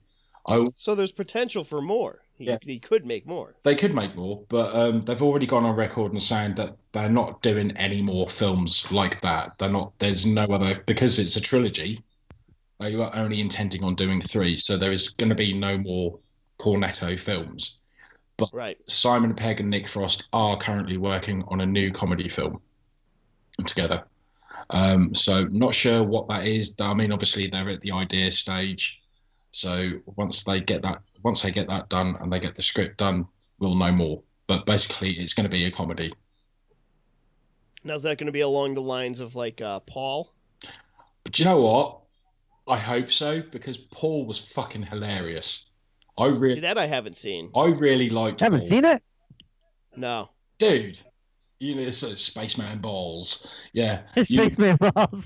Yeah. Get your fucking hands off my balls. Yeah. Just fucking... Oh, man. I mean, I can swear. No spoilers. Yeah, it's the whole business. I still say one of the funniest scenes in Paul was when they're all sitting around the campfire, and Paul pulls out the joint. Oh, spoilers! Yeah. Paul pulls out the joint. He lights up a joint, offers it around, and then Kristen Wiig, she's in it, and basically she's sitting there. Yeah, I'll hit me up. I'll take a puff on that. So she takes a puff on this joint, and as she's taking the puff on the joint, Paul then tells everybody, oh yeah, this is the stuff that killed Bob Dylan. Bob Dylan's not dead, isn't he? And then basically she takes a puff on this joint and she starts giggling and stuff. She's like, I'm hungry. We got any sausages? And it's like, oh my God, I've got wasps in my brain. And then she starts freaking out and collapses. And basically it's like all the stages of paranoia and like you get in the munchies when you get stoned and all this kind of stuff. So it is pretty fucking funny. Kristen Wiig is hilarious. Oh, she's awesome in it. I like Jason Bateman in it too. Yeah, he was really cool. Oh, I do and like Sigourney Weaver. Sigourney Weaver's cameo in it as well. Yeah, which was brilliant. And what was the name of the old lady? Oh shit. Something Howard. Something Howard, wasn't it? I can't remember offhand. Oh, right, hold on. I'm gonna have to look this up because I can't remember what her fucking name is. Shit. Pardon. Oh, Jeffrey Tambor's in that? I fucking love Jeffrey Tambor. Yeah. No, it had a good cast.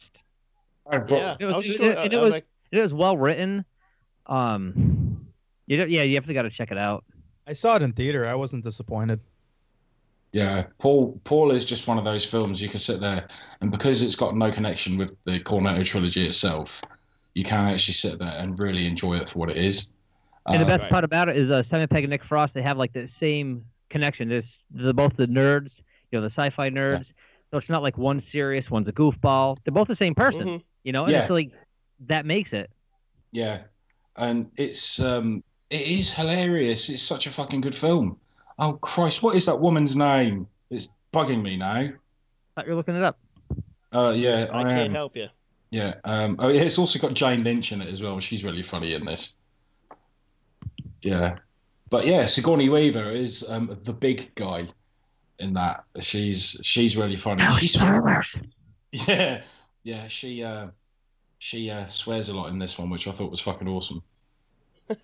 And then you've got because again with like previous films where they have like references to other films. I mean, this one Blythe Danner, that's her name.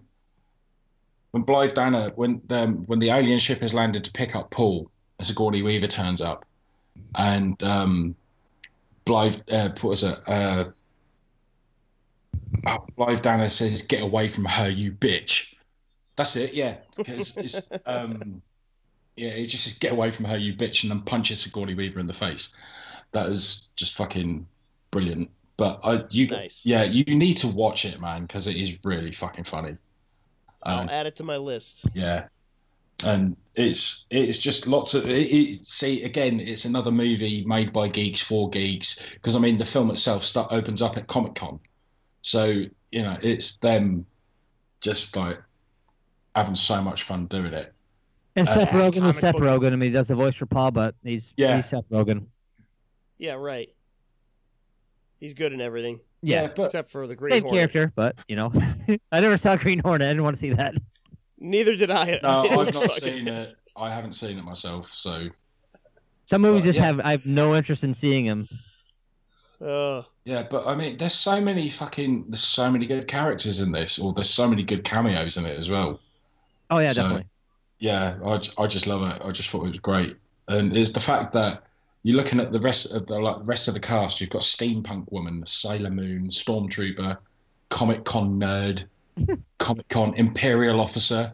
See, because you've got so many Star Wars references in it as well, and it's the fact they're going on across America to check out all the alien abduction sites and all that kind of stuff. So they're trying to lead to Area 51 as well. So it is really, really good fun. I think you'll enjoy it. Oh, you definitely will. I'll check it out. What was that, Brian? So I said I'll definitely check it out. Yeah. So what else we got, fellas? Any other last thoughts on the Cornetto trilogy before we wrap this up? Hot Fuzz is the best one. Shane's a wanker. Got it? I think that about sums it up. Brian, look, I've already told you guys, yes, I'm a wanker. I'm proud of it. You're all fucking wrong. Shaun of the Dead is the best of the trilogy. That is it. And by the way, drop the mic. I also think that Shaun of the Dead's the best, but I think Hot Fuzz don't drop it on your ass again. Some better writing. I'll try not to. I think maybe you should edit this podcast on my farts at the beginning of it. That's what they call the cold open. Just it blasts right in. Yeah. It's just the fact that you asked me if I'd shit myself, and I was like, no, I just farted. And I just guffed. I did a tummy shame. Tummy shame. Jesus Christ. So yeah. We all have different opinions on which is the best in the order of the three. Shaun of the Dead. And by default, we'll just go with my order because that's the way to do it. Hey, bitch. Nice.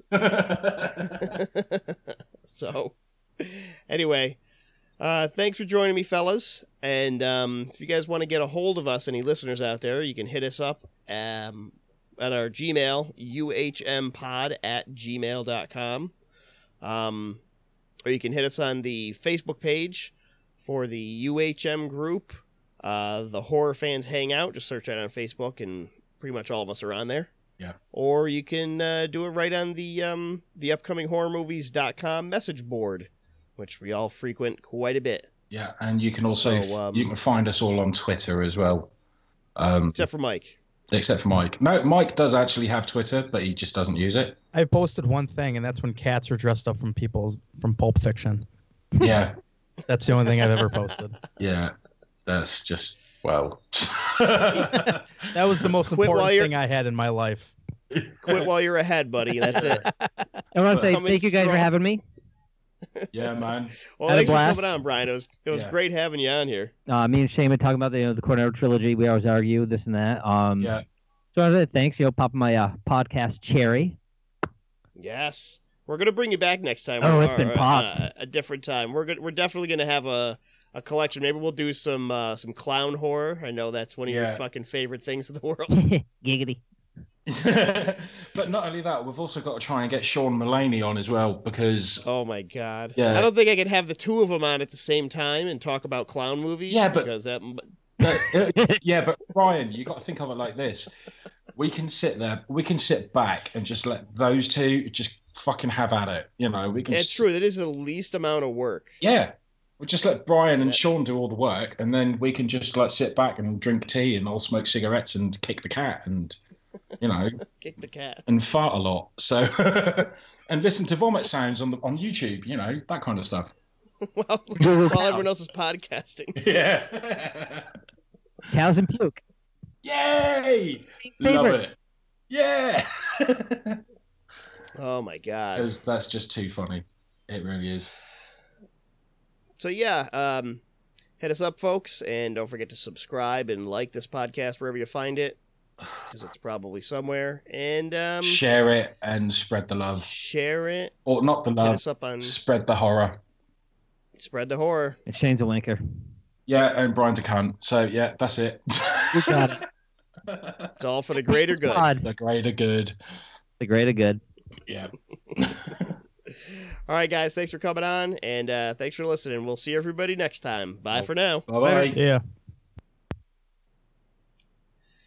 All right. Holy shit.